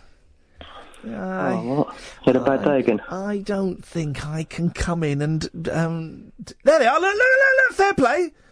There they are, there's the old woman, and she's she's got a Zimmer frame over her shoulder, and she's carrying a giant Steve McQueen poster, and her mate's nicked off. Oh, that's brilliant. That's brilliant. Her friend said it's got nothing to do with me. That is absolutely brilliant. I'll retweet that. Thank you. I'm not sure who tweeted that to me. Hang on a second. I can tell you who did that. That was Tracy B. Tracy B. Stiley. Thank you, Tracy. Thank you. Though, today the weight of the world, Jamie, got a little bit heavy on my shoulders. And it was an effort, but I made myself come in. I might take it. I don't know. We'll see what happens. But we're here. I don't know how you do it. Like I know what it's like to go through what you're going through because I have the same sort of thing. Yes. And I'm a week into my medication now, and I'm suffering the side effects. What meds are you on? Citalopram, 20 milligrams. Oh, yeah, I'm on the citalopram. I love a bit of citalopram. Them side effects. Oh, my God. What side effects are you getting from it? I'm getting like this fluttery heart thing, like anxiousness and shaking and headaches. Oh, see, I never got that with... I don't think I got that with citalopram. Didn't you get trembling knees? That was sertraline. Sertraline set my legs are trembling. Citalopram, I don't think I got that. And there will be people that will tell you that I'm on 20 milligrams. So they'll say that's, I know some people that are on 60 or 80. So, wow. It's, we're on a comparatively small dose. My thing with these pills is I always give it 3 or 4 weeks before I start worrying about the side effects. Yeah. If they're still there in 3 or 4 weeks, then it's worth having a chat with your doctor. Yeah. Or have a chat. Who am I to give medical advice, of course? If you have a chat with your doctor anytime you want. But from my personal experience, I find that the initial side effects with antidepressants, for me, tend to dissipate after about 3 or 4 weeks. Well, that's it, exactly. You've got experience, so you're in a position to advise. But, well, I could never advise medically. I can only share my experience, he said, covering his arse legally, guys. Legally. As a friendly comment. But, and how do you feel about taking them? You all right about taking them? I wasn't. I've been going through this for about a year. Yeah. And when you started your show and started talking about what you were going through, I sort of recognised what was going on, and I acknowledged what was wrong with me. But it still took up until I don't know, about few weeks ago now, and I took a load of pills and tried to end it all. And did you? Yeah, it got that bad. Man. And then I went and got the medication and spoke to someone, and now I'm seeing how just stupid that was. And if I'd have succeeded, then because now I know that I didn't really want to do that, and I want to be here. Can I ask you a question that you don't have to answer?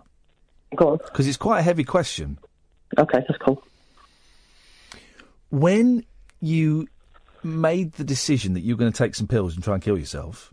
Yeah. Can you describe how you felt? I felt... I felt thoroughly miserable. I felt down. I felt like... everything, even the simplest thing, was like a pressure. Like, because I'm a bloke, I'm expected to fulfil certain obligations as perceived by society, and I felt that the way I was feeling, I could not achieve that and look after my family. And people have always said to me, but didn't you think of the children? And I did. And I thought, in that frame of mind, I thought they'd be better off without me. They don't want to. I can't let them grow up seeing me like this in case it hurts them. And that moment, Jamie, when again, if you don't want to dwell on it, you don't have to. But it intrigues me, right? Okay. And I know it will a lot of it. That moment when you're sat on the edge of the bed, or you're in the bathroom, or wherever it is, and you've got the pills, and you whack them in your mouth. Yeah. How did that moment feel? There was a moment's hesitation. I had a handful of pills and a drink in the other hand. There was a moment of hesitation, thinking, "Is this the right thing to do?" And then I thought about, "I'll go." This all happened within a few seconds in my head. Yeah. I'll lay down, go to sleep. I'm likely not going to wake up. How do you feel about that? And I thought, that was it. That was my response. Oh, don't wake up. Oh well, problems are over. Yeah, it's interesting, isn't it? And I tell you why, because stuff is hard at the moment, right? And there was a moment a couple of weeks ago when I've never got to the stage, right? We can have this conversation. Let's have this conversation.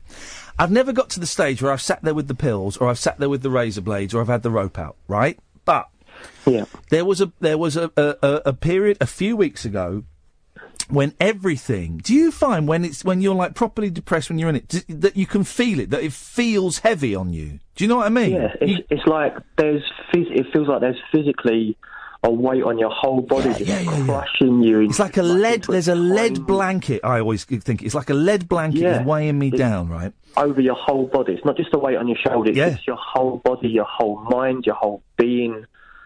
And I had this struggle. Yeah, completely. And I had this one night the other week, right? And I was in floods of tears, right? And it was just I couldn't move from the bed, and I had a moment of calmness, right? When I thought, oh, I'm going to kill myself. That's it. That's the moment. That's it. Yeah. I had the moment of calmness. I thought, are you all right? I was talking about this, Kath? Yeah, no. I had a moment of calmness. I thought, oh, yeah, that's what I'm going to do. You know, it seemed like a reasonable option. And once I'd language is so, it doesn't really explain it.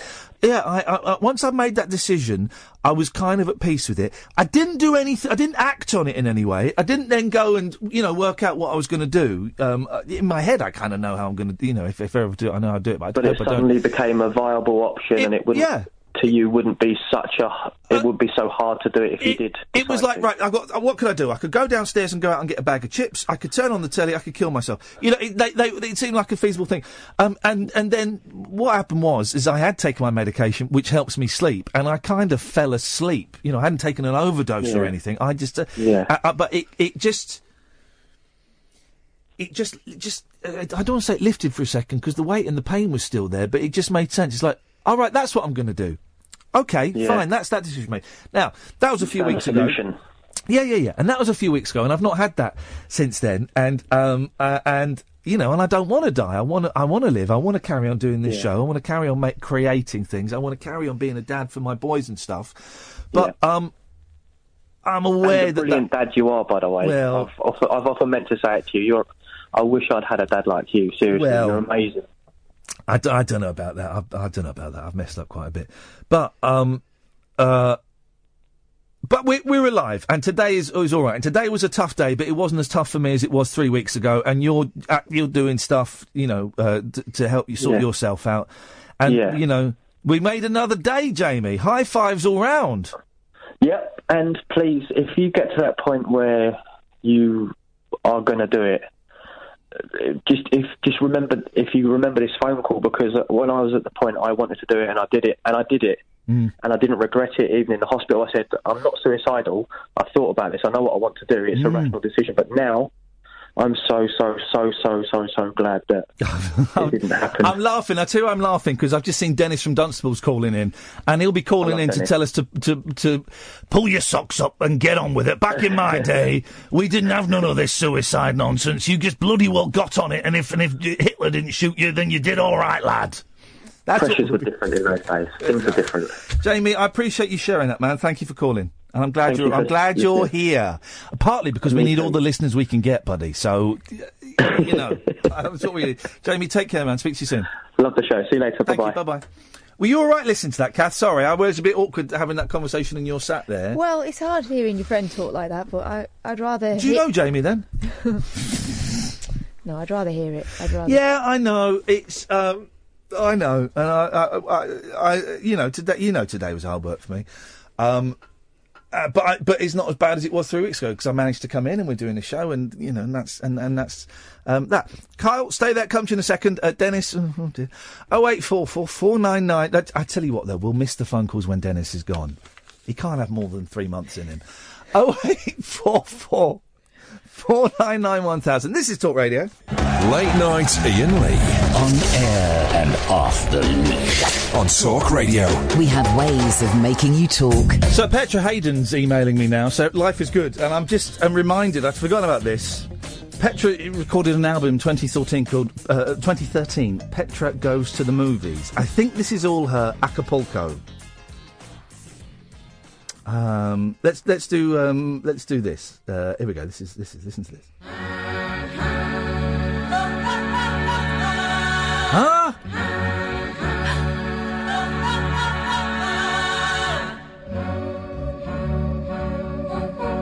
Isn't that amazing?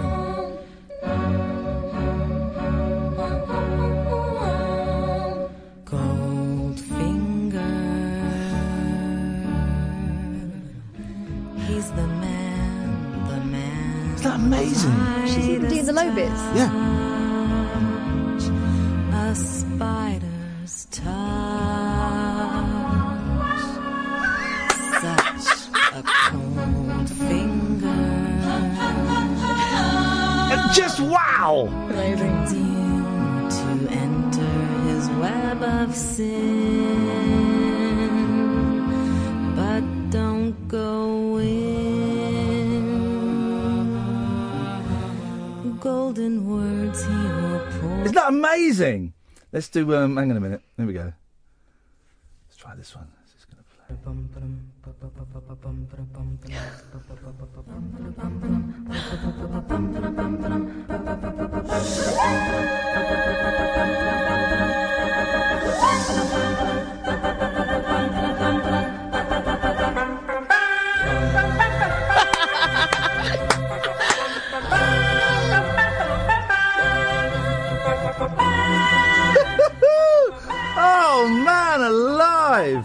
All right, last one. Then we'll speak to Carl. Then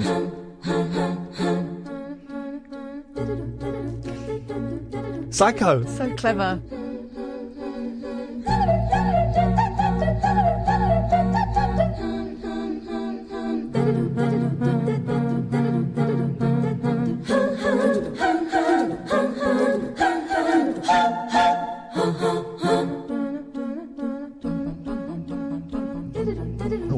We'll have this under as the. Tell you what, though, you've got to feel sorry for her neighbours.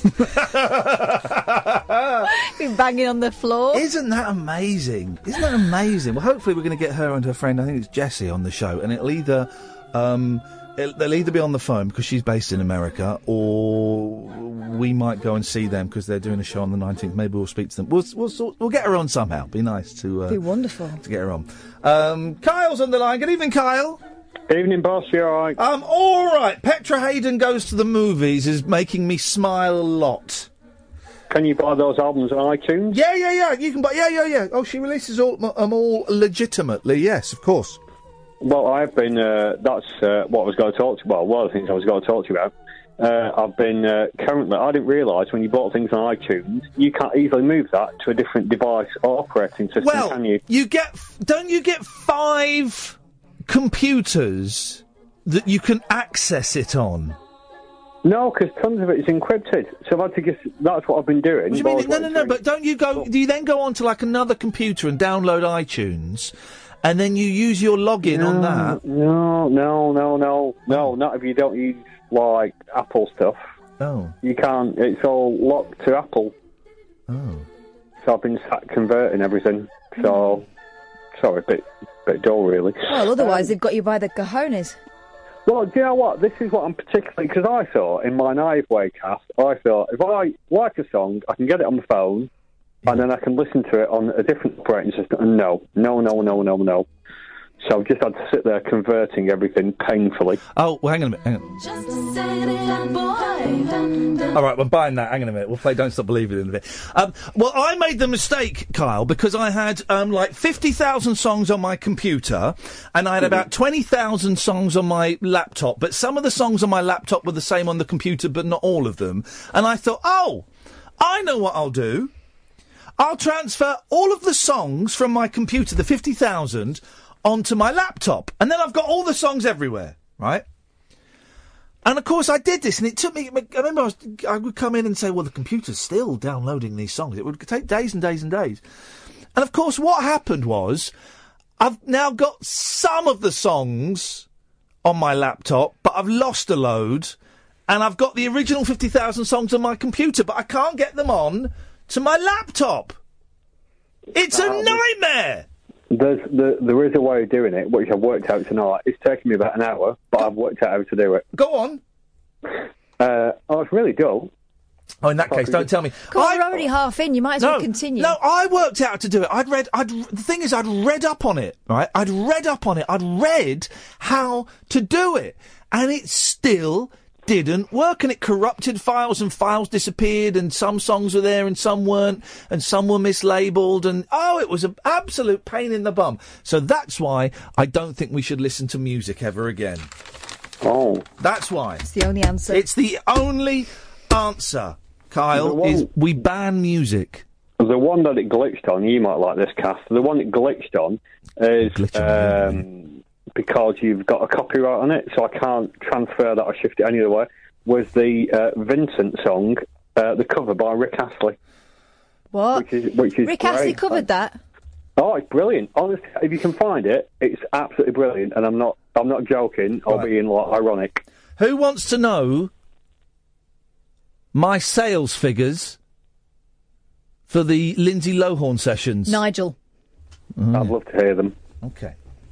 Well, Nigel doesn't call in anymore, so he's not. I've got the sales figures. So we have sold. People who bought the entire package. EP, the entire package. 271 copies of the entire package. Where people went, I've got to have all three. 271, right? How many for the individual downloads? Well, this is the thing. Some people went, nah. I don't know if I want the whole thing. I'm just going to go in for a song. So on top of the 271, in reverse order, People who just went, I'm just going to buy the one song, but I'm going to go for Titty Man. 19. Oh. People that thought, Lindsay Lohan is all right, Titty Man is okay, but I've only got a certain amount of money to spend. I'm going to buy Miley Styley. 23. People who went, I'm going in for the single. I forget the B-sides and all that. I want the ace. I want Lindsay Lohan featuring Nigel from Maidstone and the DC DJ. 42.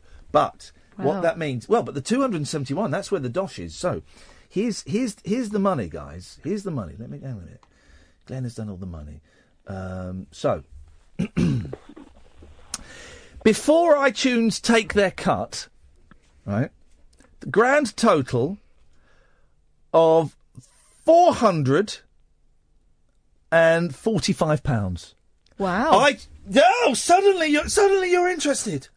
Wow. Oh, suddenly you're interested. I was just thinking. But then iTunes take 20%. So, grand total before tax, £361.26. Now, considering that was just me talking to an obviously perverted individual and just doing what I do normally, that, Kyle, is golden. So how much do you owe Nigel? 20 pence. I don't know. Don't you have to pay tax on your amount, though? Yeah, well, this is where I'm going to end up. I'm going to get nothing because I'm going to pay tax on it, and then I'll sort them all out. We will we'll work it out. But I mean, Nigel would probably get I don't know, 100 quid, something. Why don't you just move to Luxembourg? I reckon it will work out very. If it's 360, Nigel gets 100, Dan gets 100, I get 100, and Barry gets 60. But then I'll end up paying tax and all of it. So actually, it'll be significantly less than that. Let me work it out with tax and stuff because that's when it gets a bit silly. But just for messing around on the radio, I can't decide whether the word is shocking or impressive. What do you reckon, Carl? You shocked or you impressed? It's not bad for a day's work. It's not, Not is even it? a day, was it really? It's not bad. It was for DJ Dan. Well, I mean, yes, fair play. Dan is the one that's going to suffer the most out of all this because he actually put in work. Yeah. Nigel will get 50, 60 quid. That's all right, isn't it? Not the millions he expected. Well, don't forget, though, these things like bank up all the time as well. They do what? They bank up. Bank up. Oh. I suspect we've sold as many as we're going to sell. And I'll be honest, I'm a little bit disappointed by those figures, guys. We need to start thinking about Christmas. I've got nearly 50,000 followers on Twitter. I was expecting every one of them to buy it at least twice. I'm a bit confused. Well, I suspect, even though you're probably going to have a go, and he's probably not your favourite individual, but I remember when Mr. Moyles released that It's Never Going to Snow at Christmas, and then it was hit by, that was the Christmas we had the most map snow ever in this country. All I heard for the last 30 seconds of you is... Did you say Chris Moyles? Oh, right, sorry.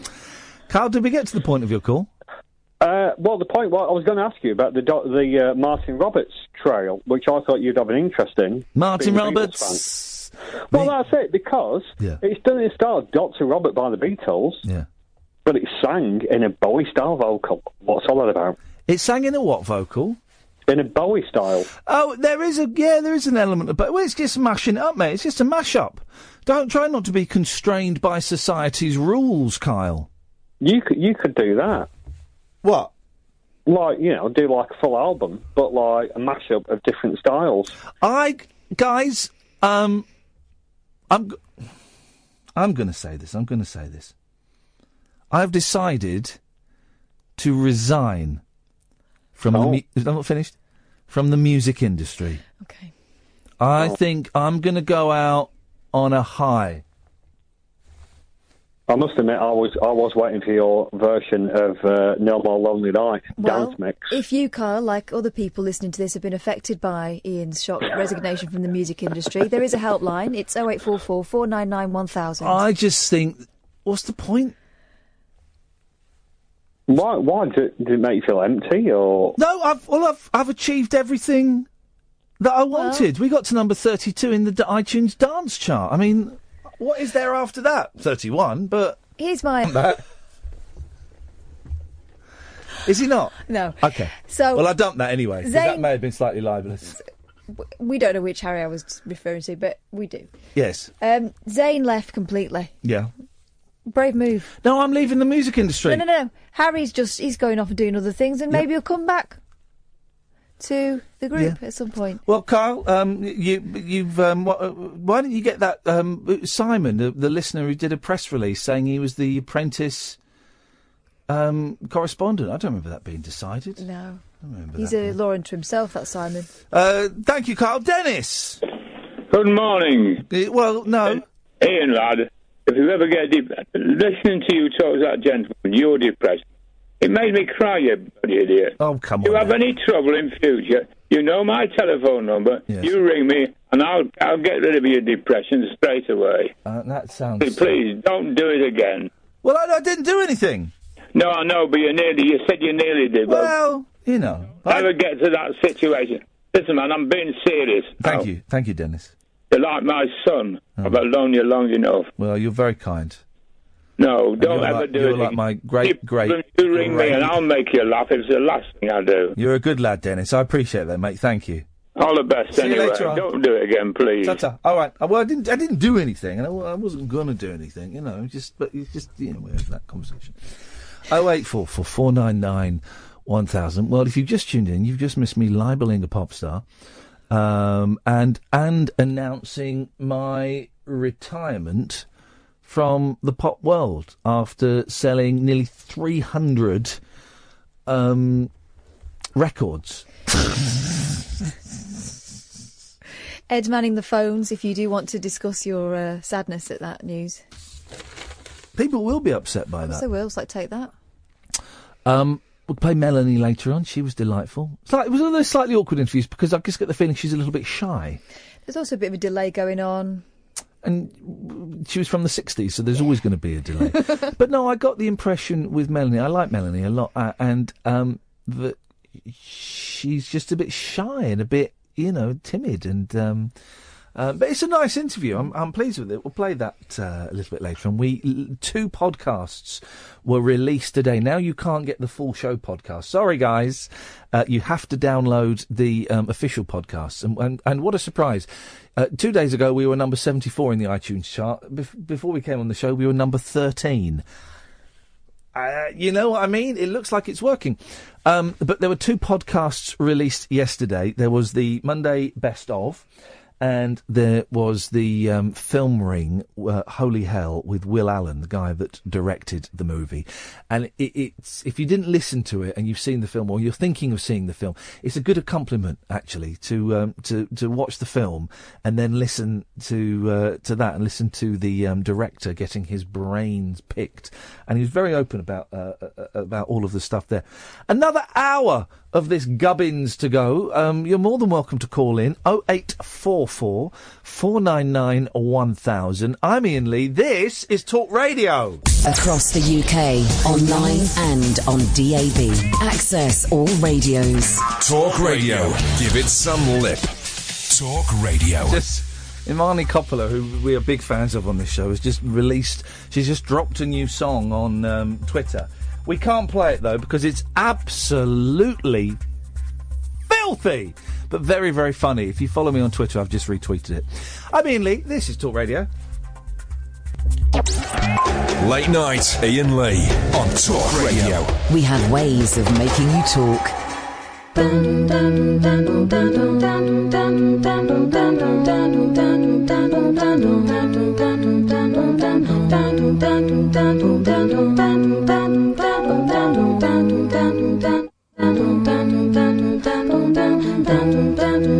Just a small town girl living in a lonely world. She took the midnight train going anywhere. Just a city boy, born and raised in South Detroit. He took the midnight train going anywhere.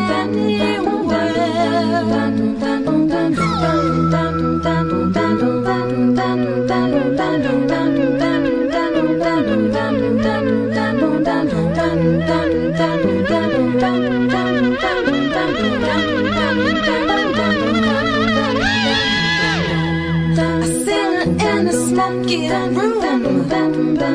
The smell of wine and cheap perfume.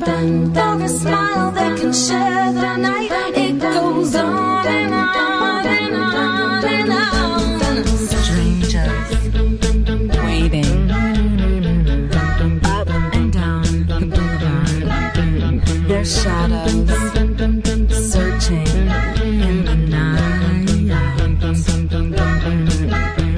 Street light people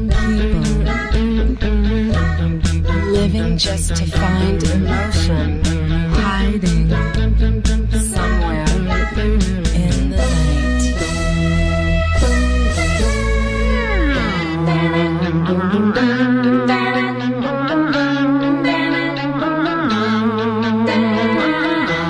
Working hard to get my fill.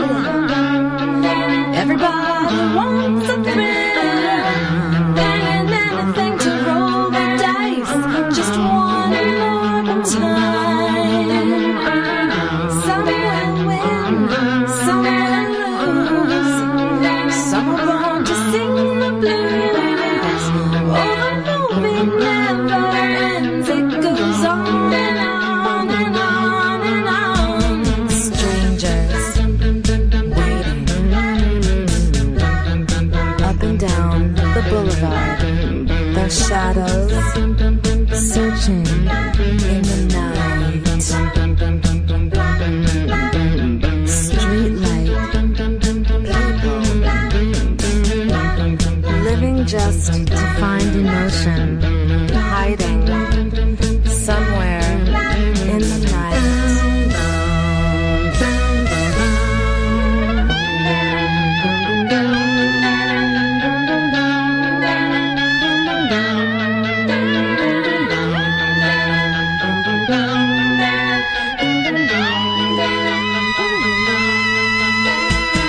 Don't stop believing. Hold on to that feeling. Streetlight people.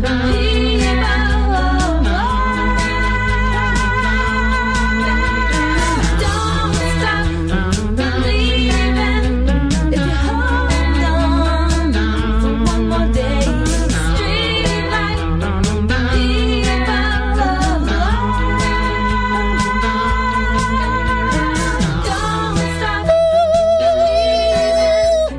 Love it. Love it.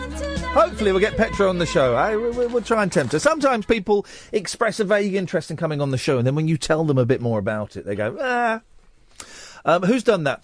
Linda Lee and Shannon Lee, Bruce Lee's widow and daughter, respectively. Adam Schlesinger from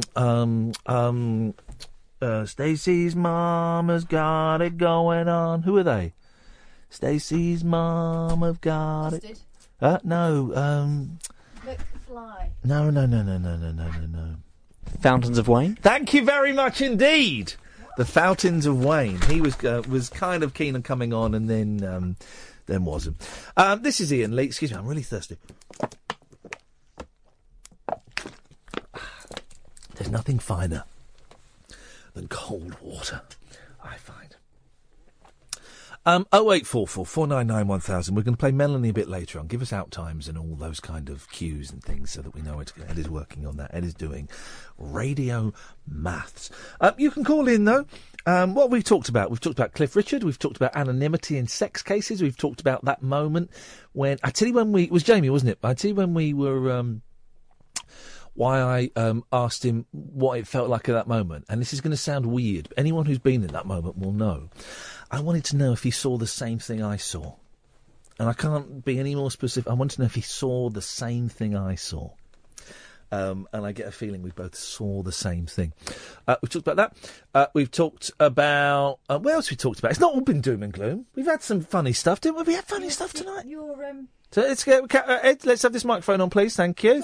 Talked about your Cat Stevens dilemma. Oh, for £200, I got these tickets. I literally can't give them away because you've got to have your the debit card and photo ID. What is that all about? I tell you what it is. Bloody Brexit. You bought them before Brexit. I have never before June whatever it was. I have never had to take photo ID to a concert. I've either been able to palm the tickets off, or I've been able to go. Suddenly we have Brexit, and I got tickets and I can't go. And not only can I not go, I can't get rid of the tickets. What is that about? What is that about? Boris Johnson. That's what it's about. Was that on the side of a bus? You will be able to sell your tickets. Gove and Johnson and Farage and Wolf and the Wolfman. You know what you sound like now? Ramona. Oh. Hey, Ramona. Oh, wouldn't it be great if Craig McLachlan was a Brexiteer? And he was so angry by snowflakes like me that he reworked his classic song Mona into Hey Bramona. Yeah. And he did the lyrics. I've not got time to do it now. I'm doing a radio show. But he reworked the lyrics. Tell and basically you, Mona, what I'm gonna do. Gonna get out of the EU. There we go, you see. DJ Dan, if you're listening, that's another 400 No, I've retired from music. I've retired. I haven't even started. No.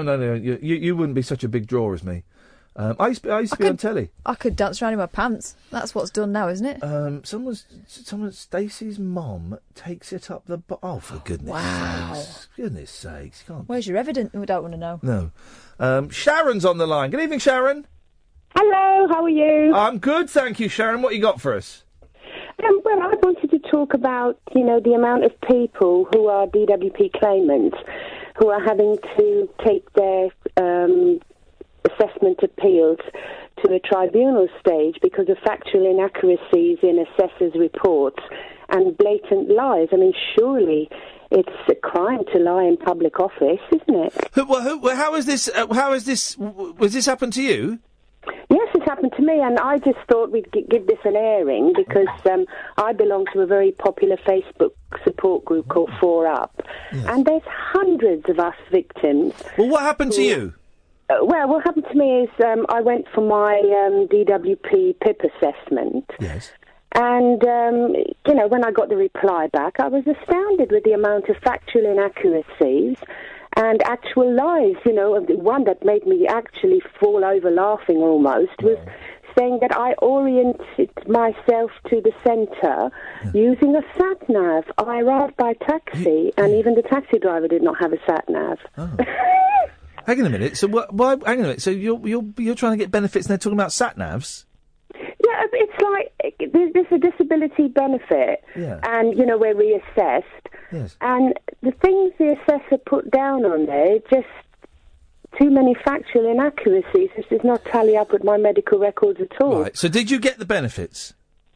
Well, I'm having to go now for an appeal tribunal, like hundreds of other people. Right. So you didn't get the benefits. No. Okay. So how long ago was that? This was only very recently. Well, so I'm now having to go for an appeal tribunal. Right. Maybe you're not entitled to the benefits. No, I am entitled to it. I have, compound disabilities. What disabilities do you have? Well, I have mobility issues, mental health issues. What can't you do? What can't I do? Quite a lot. Well, one of them was, walking any great distance. The others, I have a lot of problems with arthritis in my knees, and I'm awaiting surgery for knee replacement. Uh-oh. And how do they replace? What do they replace your knee? What, the actual knee they replace? Yeah, knee joint replacement. What do they replace it with? Like plastic? I don't know. He said that I have to... Would you not know? If my knee was going to get replaced, Sharon, first question would be, what do you do? What do you make it with? Second question would be, can I keep the old knee? No, you can't. It's, they do it and then they do it again in 10 years. So it's not something to look forward to. No. And you're not allowed to keep your knee? No. It's your knee. I would don't demand my knee. No, but what annoyed me with this assessor was... Yes. When I was at the assessment, he waffled on about how bad his working conditions were for his provider and how dark it was there at night and how lonely a place it was. And I was like, this bloke is a fruitcake. Yeah. And then he waffled on about how much he liked dogs, and I'm sitting there. And one of my Do you not like dogs? practical assessments... Do you not like dogs, Sharon? Do a I've got 3 of my own. Well, there he was making conversation. Well, I would think he was doing. I think what's that got to do with my medical assessment? I'm like, because he's trying to get you to say. He's trying to get you to say, "Oh yeah, I like to walk my dogs miles and miles, and sometimes I run with them." I wish I could. Exactly. I have a dog walker most days. Exactly. And but it was just, to get across. There was the film came out, I, Daniel Blake. We are all Daniel Blake. This is the Ken Loach film. Yeah. The bloke who did Kes and Kathy Come Home. Yeah. I've heard a lot about this film recently. Yeah. And it's about a guy trying to get disability benefits, isn't it? Yeah, and it's all true, believe me. Yeah. And if you look on Facebook, our support group 4UP, you look at the hundreds and hundreds of people's comments of people who have been lied to deliberately, factual inaccuracies, blatant lies by the healthcare provider and the DWP themselves. It's unacceptable. Well, I know, and I know that people trying to claim benefits, in particular, disability benefits are struggling, and that's because the government doesn't care about you. I'm afraid they don't care about you because you can't make them any money, Sharon. So they're not interested in you. Money. I heard a gem. This came from Tabloid Reporter. He told me that everyone who's knocked back, the assessor gets £75. Well, I don't know if I'd believe that. I don't know if I'd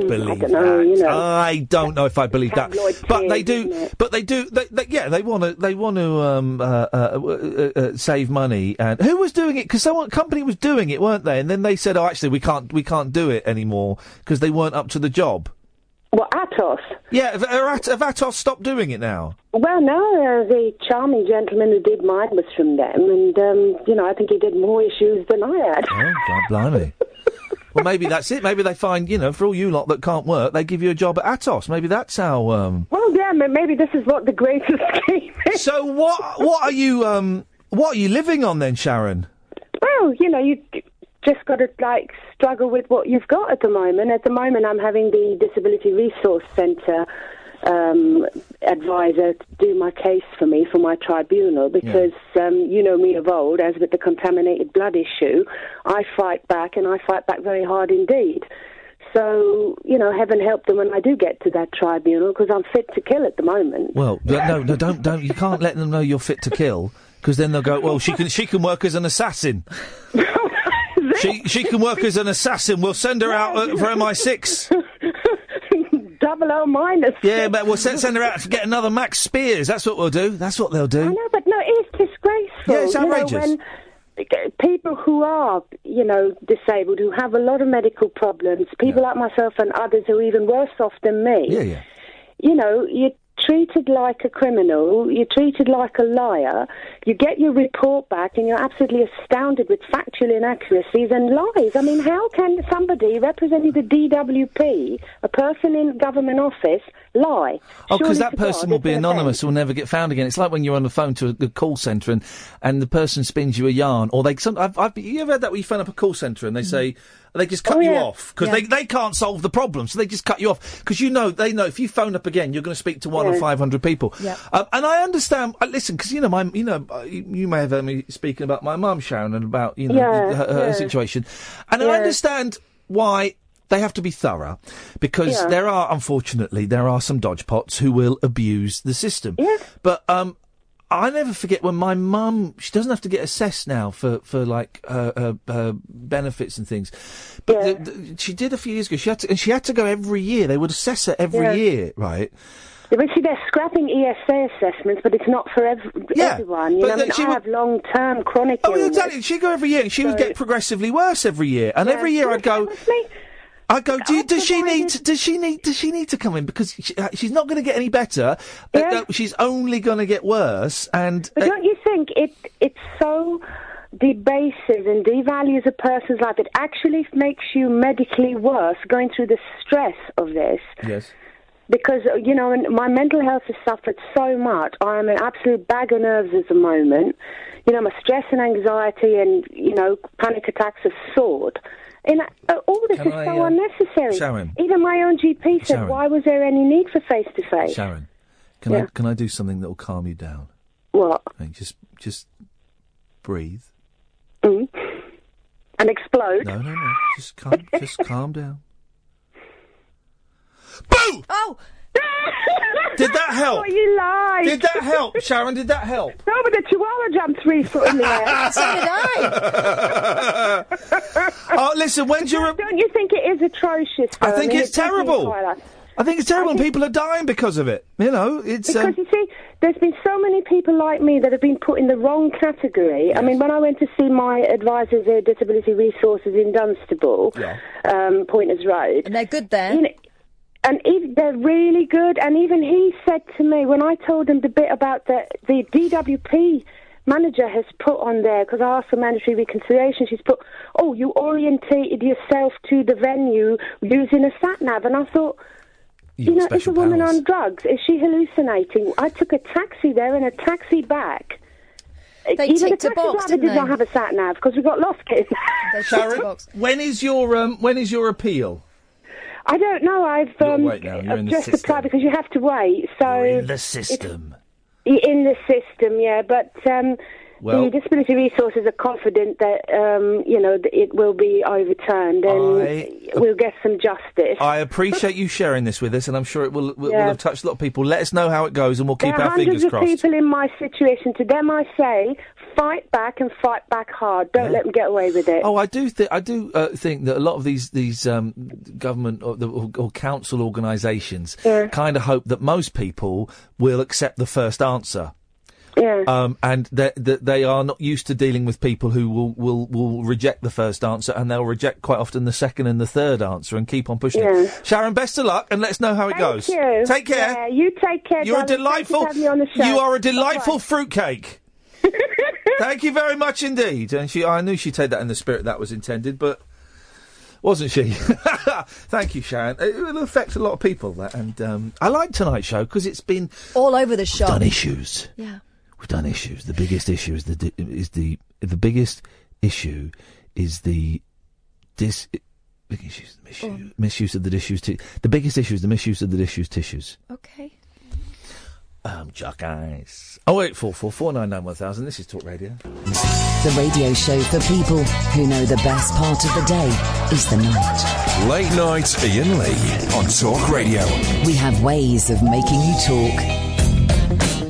So this is the story that's intriguing me, right? And I heard about it. It was on Radio 4's PM with Eddie Mayer. And I heard a guy talking about it. And I'm trying to get this guy to come on the show. There's a phone call, please, Ed. I'm trying to get this guy to come on the show. Talk about it. This is the story. My UFO fan lover sacrificed to Satan. They've sensationalised it a bit here in the Sun. But a childhood pal of Orlando Bloom was sacrificed by Satanists as he investigated UFO conspiracy theories his girlfriend and mum claim. They say Max Spears, 39, fell in with a cult who pumped him full of drugs before he died in Warsaw, Poland in July. Conspiracy theorists, and this is where it gets interesting. Go on. Conspiracy theorist Max was found dead on a sofa in the city days after texting his mother to say, if anything happens to me, investigate. Come on. Well, if he's a conspiracy theorist, he would have been saying that for quite a long time, wouldn't he? No, but he only said it then. He'd only said it then, days before he was found dead. He sent another message saying that he was in trouble or something, didn't he? He was at a friend's house and a witness said, quote, there was dark liquid coming from his mouth. Max was genuinely fascinated by this. And the guy, I've emailed the guy, actually the email bounced back. The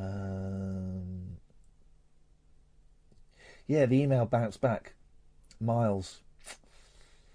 I've tried to befriend him on Facebook and he's not accepted the friend request yet. Miles Johnson, I think his name. Johnston. Max was presumed by the Polish authorities to have died from natural causes, with suggestions he had a peptic ulcer. But his family believe his probes into UFOs and government cover-ups made him enemies who wanted him dead. Max's girlfriend, Sarah Adams, 31, of Deal in Kent, claims he was being held against his will. She said he was terrified. he wanted to leave. He wanted to come back to England because we were going to get married and have a baby. He rang secretly as they wouldn't let him talk. He said he was trying to get away from them. They were doing very dark black magic and satanic rituals to deprogram him and get rid of demons. He said they had given him something that had put him in a coma for 2 days. Gosh. And that's spooky. The thing is, right, a year ago, 2 years ago, I wouldn't have believed a word of that. Yeah. Nowadays, I don't discount anything. Mum says that when she spoke to a member of the group on the phone hours after his death, I'm genuinely getting goosebumps here. She overheard them setting up a satanic ritual. Vanessa said his body was there and I could hear strange suggestions. Vanessa's the mum. Of things that should be done. Things like put milk by his side and get garlic and put flowers and put vinegar. Very weird. One of UFO expert Max's group sent Vanessa a photo taken within hours of his death on his body. Within hours of his death, of his body with a red mark on his forehead. The same woman sent her snaps of him in a coffin wearing a silk suit and later posted her a satanic book along with his mobile phone SIM card. The bizarre book, Sacrifice, Magic Behind the Mic, I want to get this book, accuses rappers, including Kanye West, of involvement with the occult. But Vanessa interpreted it as a threatening gesture designed to intimidate her as she battles for an inquest into her son's death. That is spooky. An inquest. Why won't they give him an inquest? OK, well, I'll stop there because the next two paragraphs are a bit boring. But Max was buried in Canterbury Cemetery after Vanessa had his body flown home. A post-mortem was carried out, but the results were inconclusive. North East Kent Coroner's Office said, when the results of further tests are received, the coroner will decide whether to hold an inquest. Now, that is spooky. It's right? weird, isn't it? And I'm trying to get hold of this guy, this Miles Johnston, who was being interviewed. And this is how serious it's been taken. He was being interviewed on PM, on Radio 4, which is a very serious news show. I saw it on the news. And I heard it, and I just thought it was fascinating. And I hadn't heard anything about this guy before. But that is a spooky story, isn't it? So we'll try and get this Miles Johnston on the show to, I think was a friend of Max's, to talk about it. Even if you don't believe in the whole UFO thing, and he may have stumbled into something in the course of his investigations that put him in the frame for something bigger. I'm taking our break. We'll come back and speak to Julie. During the ad break, I'm going to see if I can get that book, Sacrifice, Magic Behind the Mic. I want to read about Kanye West doing black Didn't magic. someone come on the other day and tell us that they knew about rappers doing various things? No, we saw something on Facebook about how rappers all forced to have gay sex with each other. Wasn't that the guy who believed that the Earth was flat as well? Yeah. Yeah, it was that fruitcake. Late night Iain Lee. On air and off the leash. On Talk Radio. We have ways of making you talk.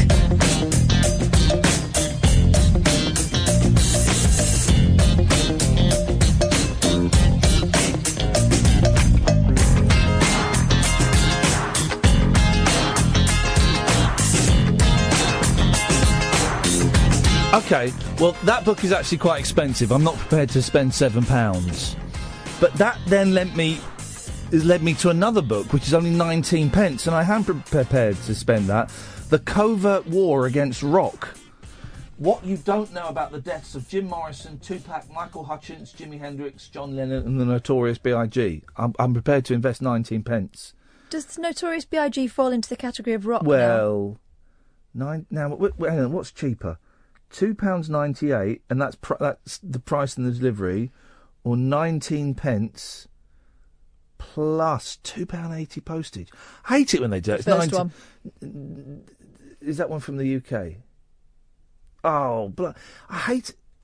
I'm afraid. Hang on a minute. I think you've got to pay postage. Oh, it's all getting confusing. Julie! Hello. Julie. Yes, Julie, what you got for us? Do you know what? I thought that I could last the whole programme without phoning in about the comment made about the girl in the Cheds Evans case. Yeah. And ever since I heard it, I've just been stewing Yes. at how outright awful it was of the presenter this morning to say that. In fairness, the presenter who said that isn't here, and correct. And I've seen it on her Twitter feed. But yeah, I don't really want to kind of go off on a rant against her because she's no, exactly, and I don't want to either. And the only thing that I would like to do is just to redress balance. I would hope that tomorrow.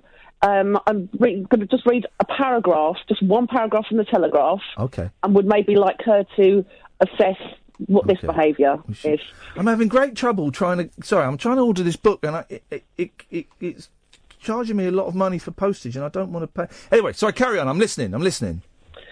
So all I want to read is the behaviour involved by the other party. Which is I don't think. No, I tell you what, because we don't need to. I don't think. And listen, no one comes out of that story with glory, right? No, they don't. I just, okay. I think I don't want to get into the murky details of who did what and who entered the room at what point and then joined in with, because it's all out there for people to find. Okay, but in which case, I would like her to.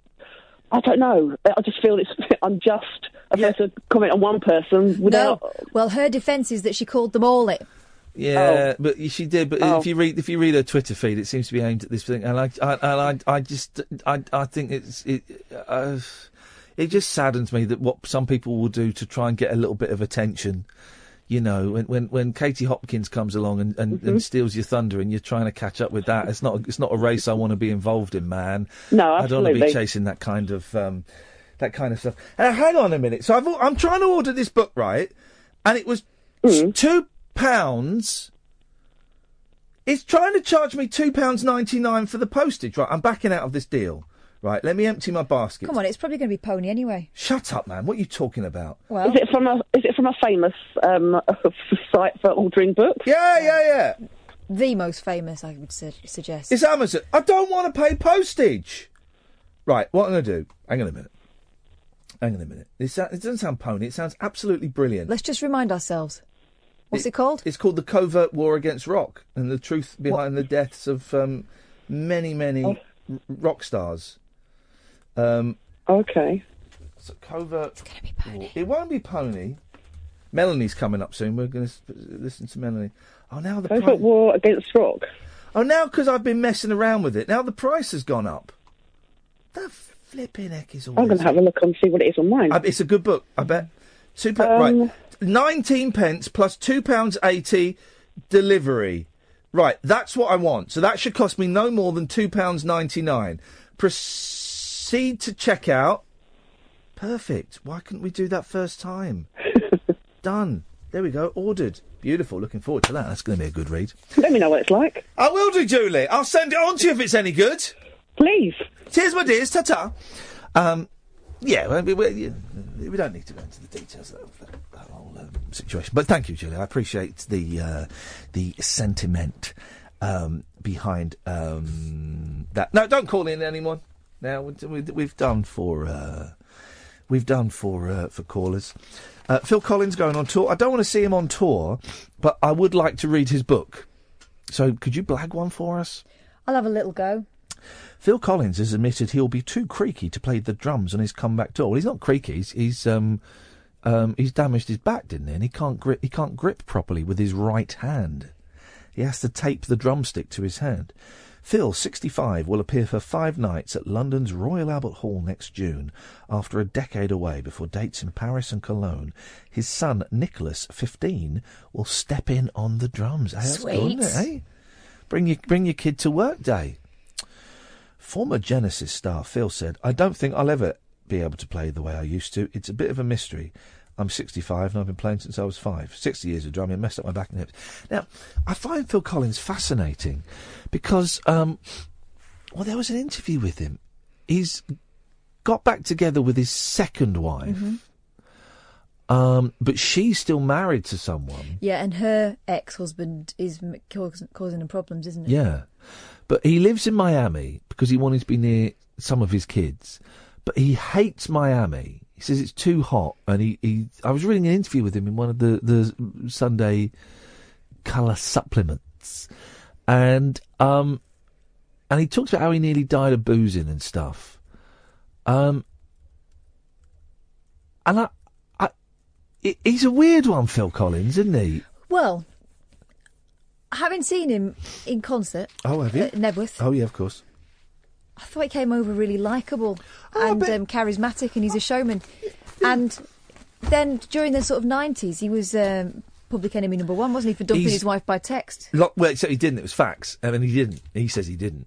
Yeah, but that was why everyone thought it was a bit of a joke. But he's very popular with black artists in America, which seems really weird. But a lot of the rap artists and black musicians cite him as an inspiration because when MTV started, he was on MTV all the flipping time. You know, he was there at that time, so that is what they grew up watching. You know, it was Phil Collins, and he's done some tunes as well. Well. Studio. Studio. Invisible Touch, that's a tune. She seems to have an invisible touch, yeah. And, those two are good. Okay. Break. Late night, Iain Lee on Talk Radio. We'll get you talking.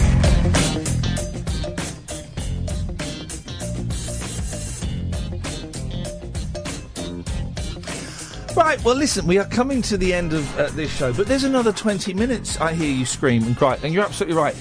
We sometimes pre-record interviews, quite often with people in America, because they're all funny time zones. Normally we can make it work that we can, if we can speak to them at the top of the show or something, but we can't always pull that off.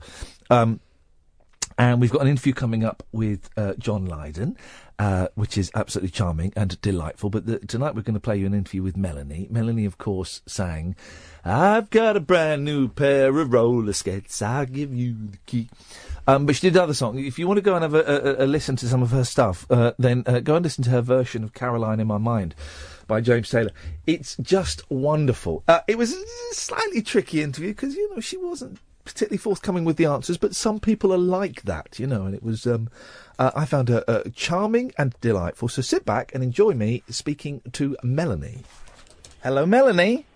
Hello. Hey, you can hear me. That's fantastic. How are you doing? You all right? Beautiful.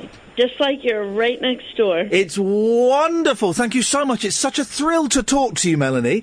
Thank you. What are you up to at the moment? What does your typical day involve? Well, I'm in Los Angeles reconnecting with people I haven't been involved with for 30 years or so. Yeah. And, I mean, LA has been it's been suiting me right now. And I'm writing, of course, I always write. I write all the time. I write prose and I write songs, and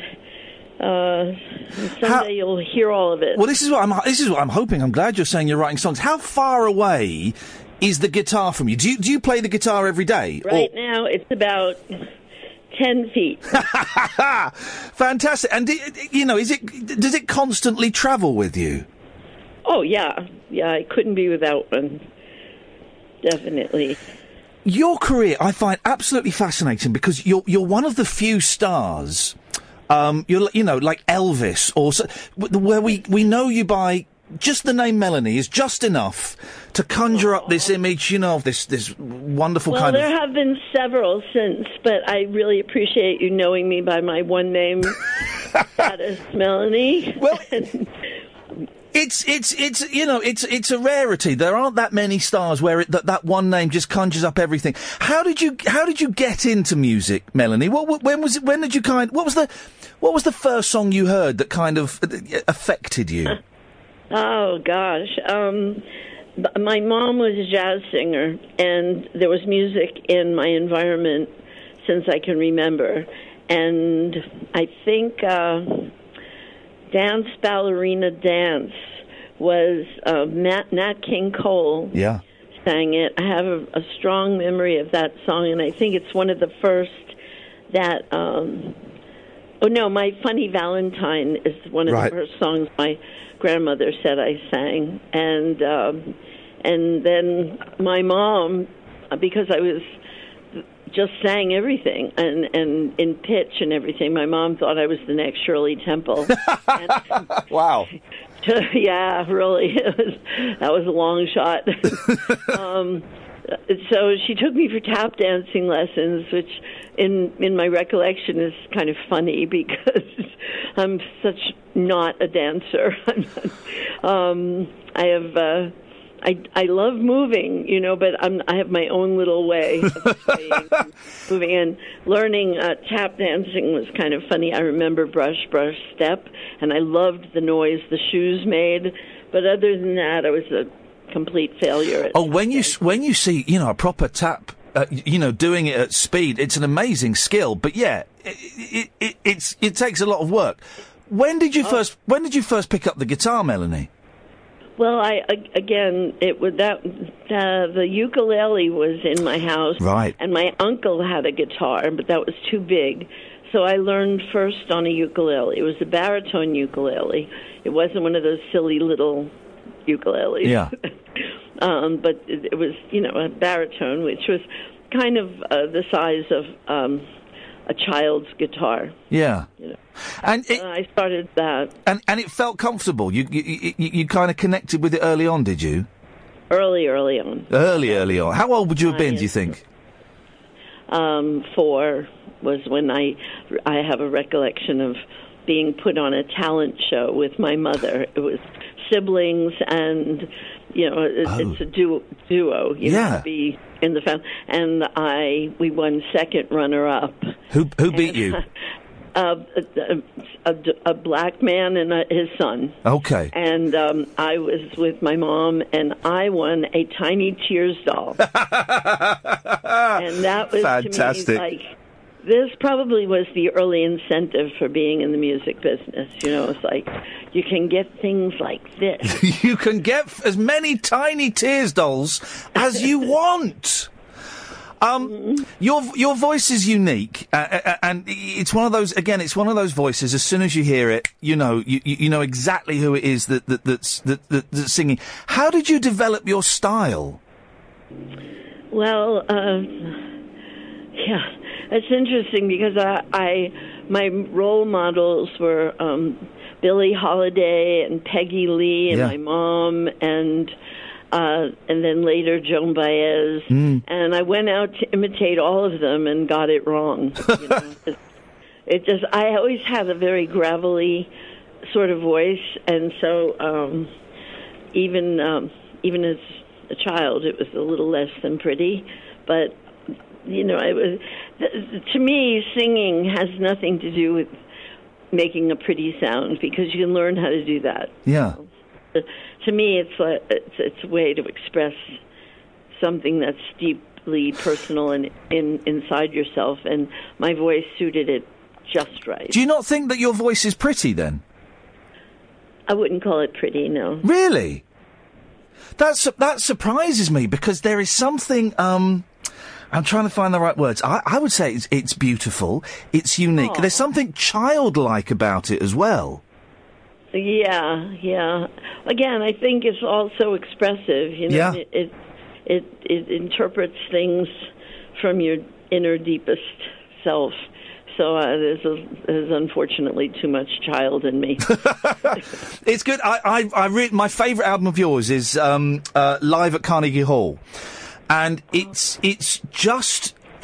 So joyful to hear, you know, your voice playing that huge place and people singing along with you, and oh yeah, that must have been a lot of fun. Do you still get fun doing concerts? Oh, that's my main motivation. Yeah, I certainly don't like the stuff in between. It's just getting out there and you know, if I could be popped right onto the theater stage and popped right back and popped right up. But it's all that stuff in between that's, you know. I heard someone else, I can't remember who, but another singer saying they get paid for the travelling and they do the concerts for free, but it's the bits on the aeroplanes and in the hotels. That's a perfect description. Absolutely. What do you remember about that Carnegie Hall concert? Because it's such a lovely album. Well, you know, because it's recorded, it's probably difficult to extract my memory from what I hear. You know? Yeah. I know it was really magical, and we recorded it, thank God, so we have it. But it was many. I was doing so many concerts that I could probably mix it up with, live at Morecambe or something. I don't know. I bet you can't mix up. I mean, one of the other the famous concerts, of course, was the Isle of Wight Festival in 1970. Was that? Your guess is better than mine. Something is 70 or 71. Yeah. It was. I know it was with Jimi Hendrix, and I know it was his last festival. And we actually went back on to New York on the same plane. Wow, what was he like? Well, on the plane, he was. I don't really know. I didn't go home with him, but I did travel that whole way, and we did talk, and we were both in the first class cabin, and at that point there was a lot of them against us, kind of. We were the hippies. Oh. There were a few businessmen who had had a little too much to drink, and they were a little too vocal. And I actually was defending Jimi Hendrix. Wow! He was sort of like, "Oh, don't worry about it. Don't worry about it." What were they upset about? What? Because he was black, or because he was an you were extravagant rock stars? We were both, pretty odd, people in first class. It was all suits and business, and there we were, It is the Isle of Wight Festival. That I've seen the film of it, and it's a stunning film. And I mean, God knows how many people there, 150, 200,000, I don't know, something ridiculous. Yeah. And your voice, your voice that I think is beautiful, and you say isn't pretty, but your voice filling that. Beautiful is different than pretty, yes. I guess. You're right. I'll take beautiful. Okay, thanks. but it's playing that huge festival. That must have been. I don't know. Was it terrifying?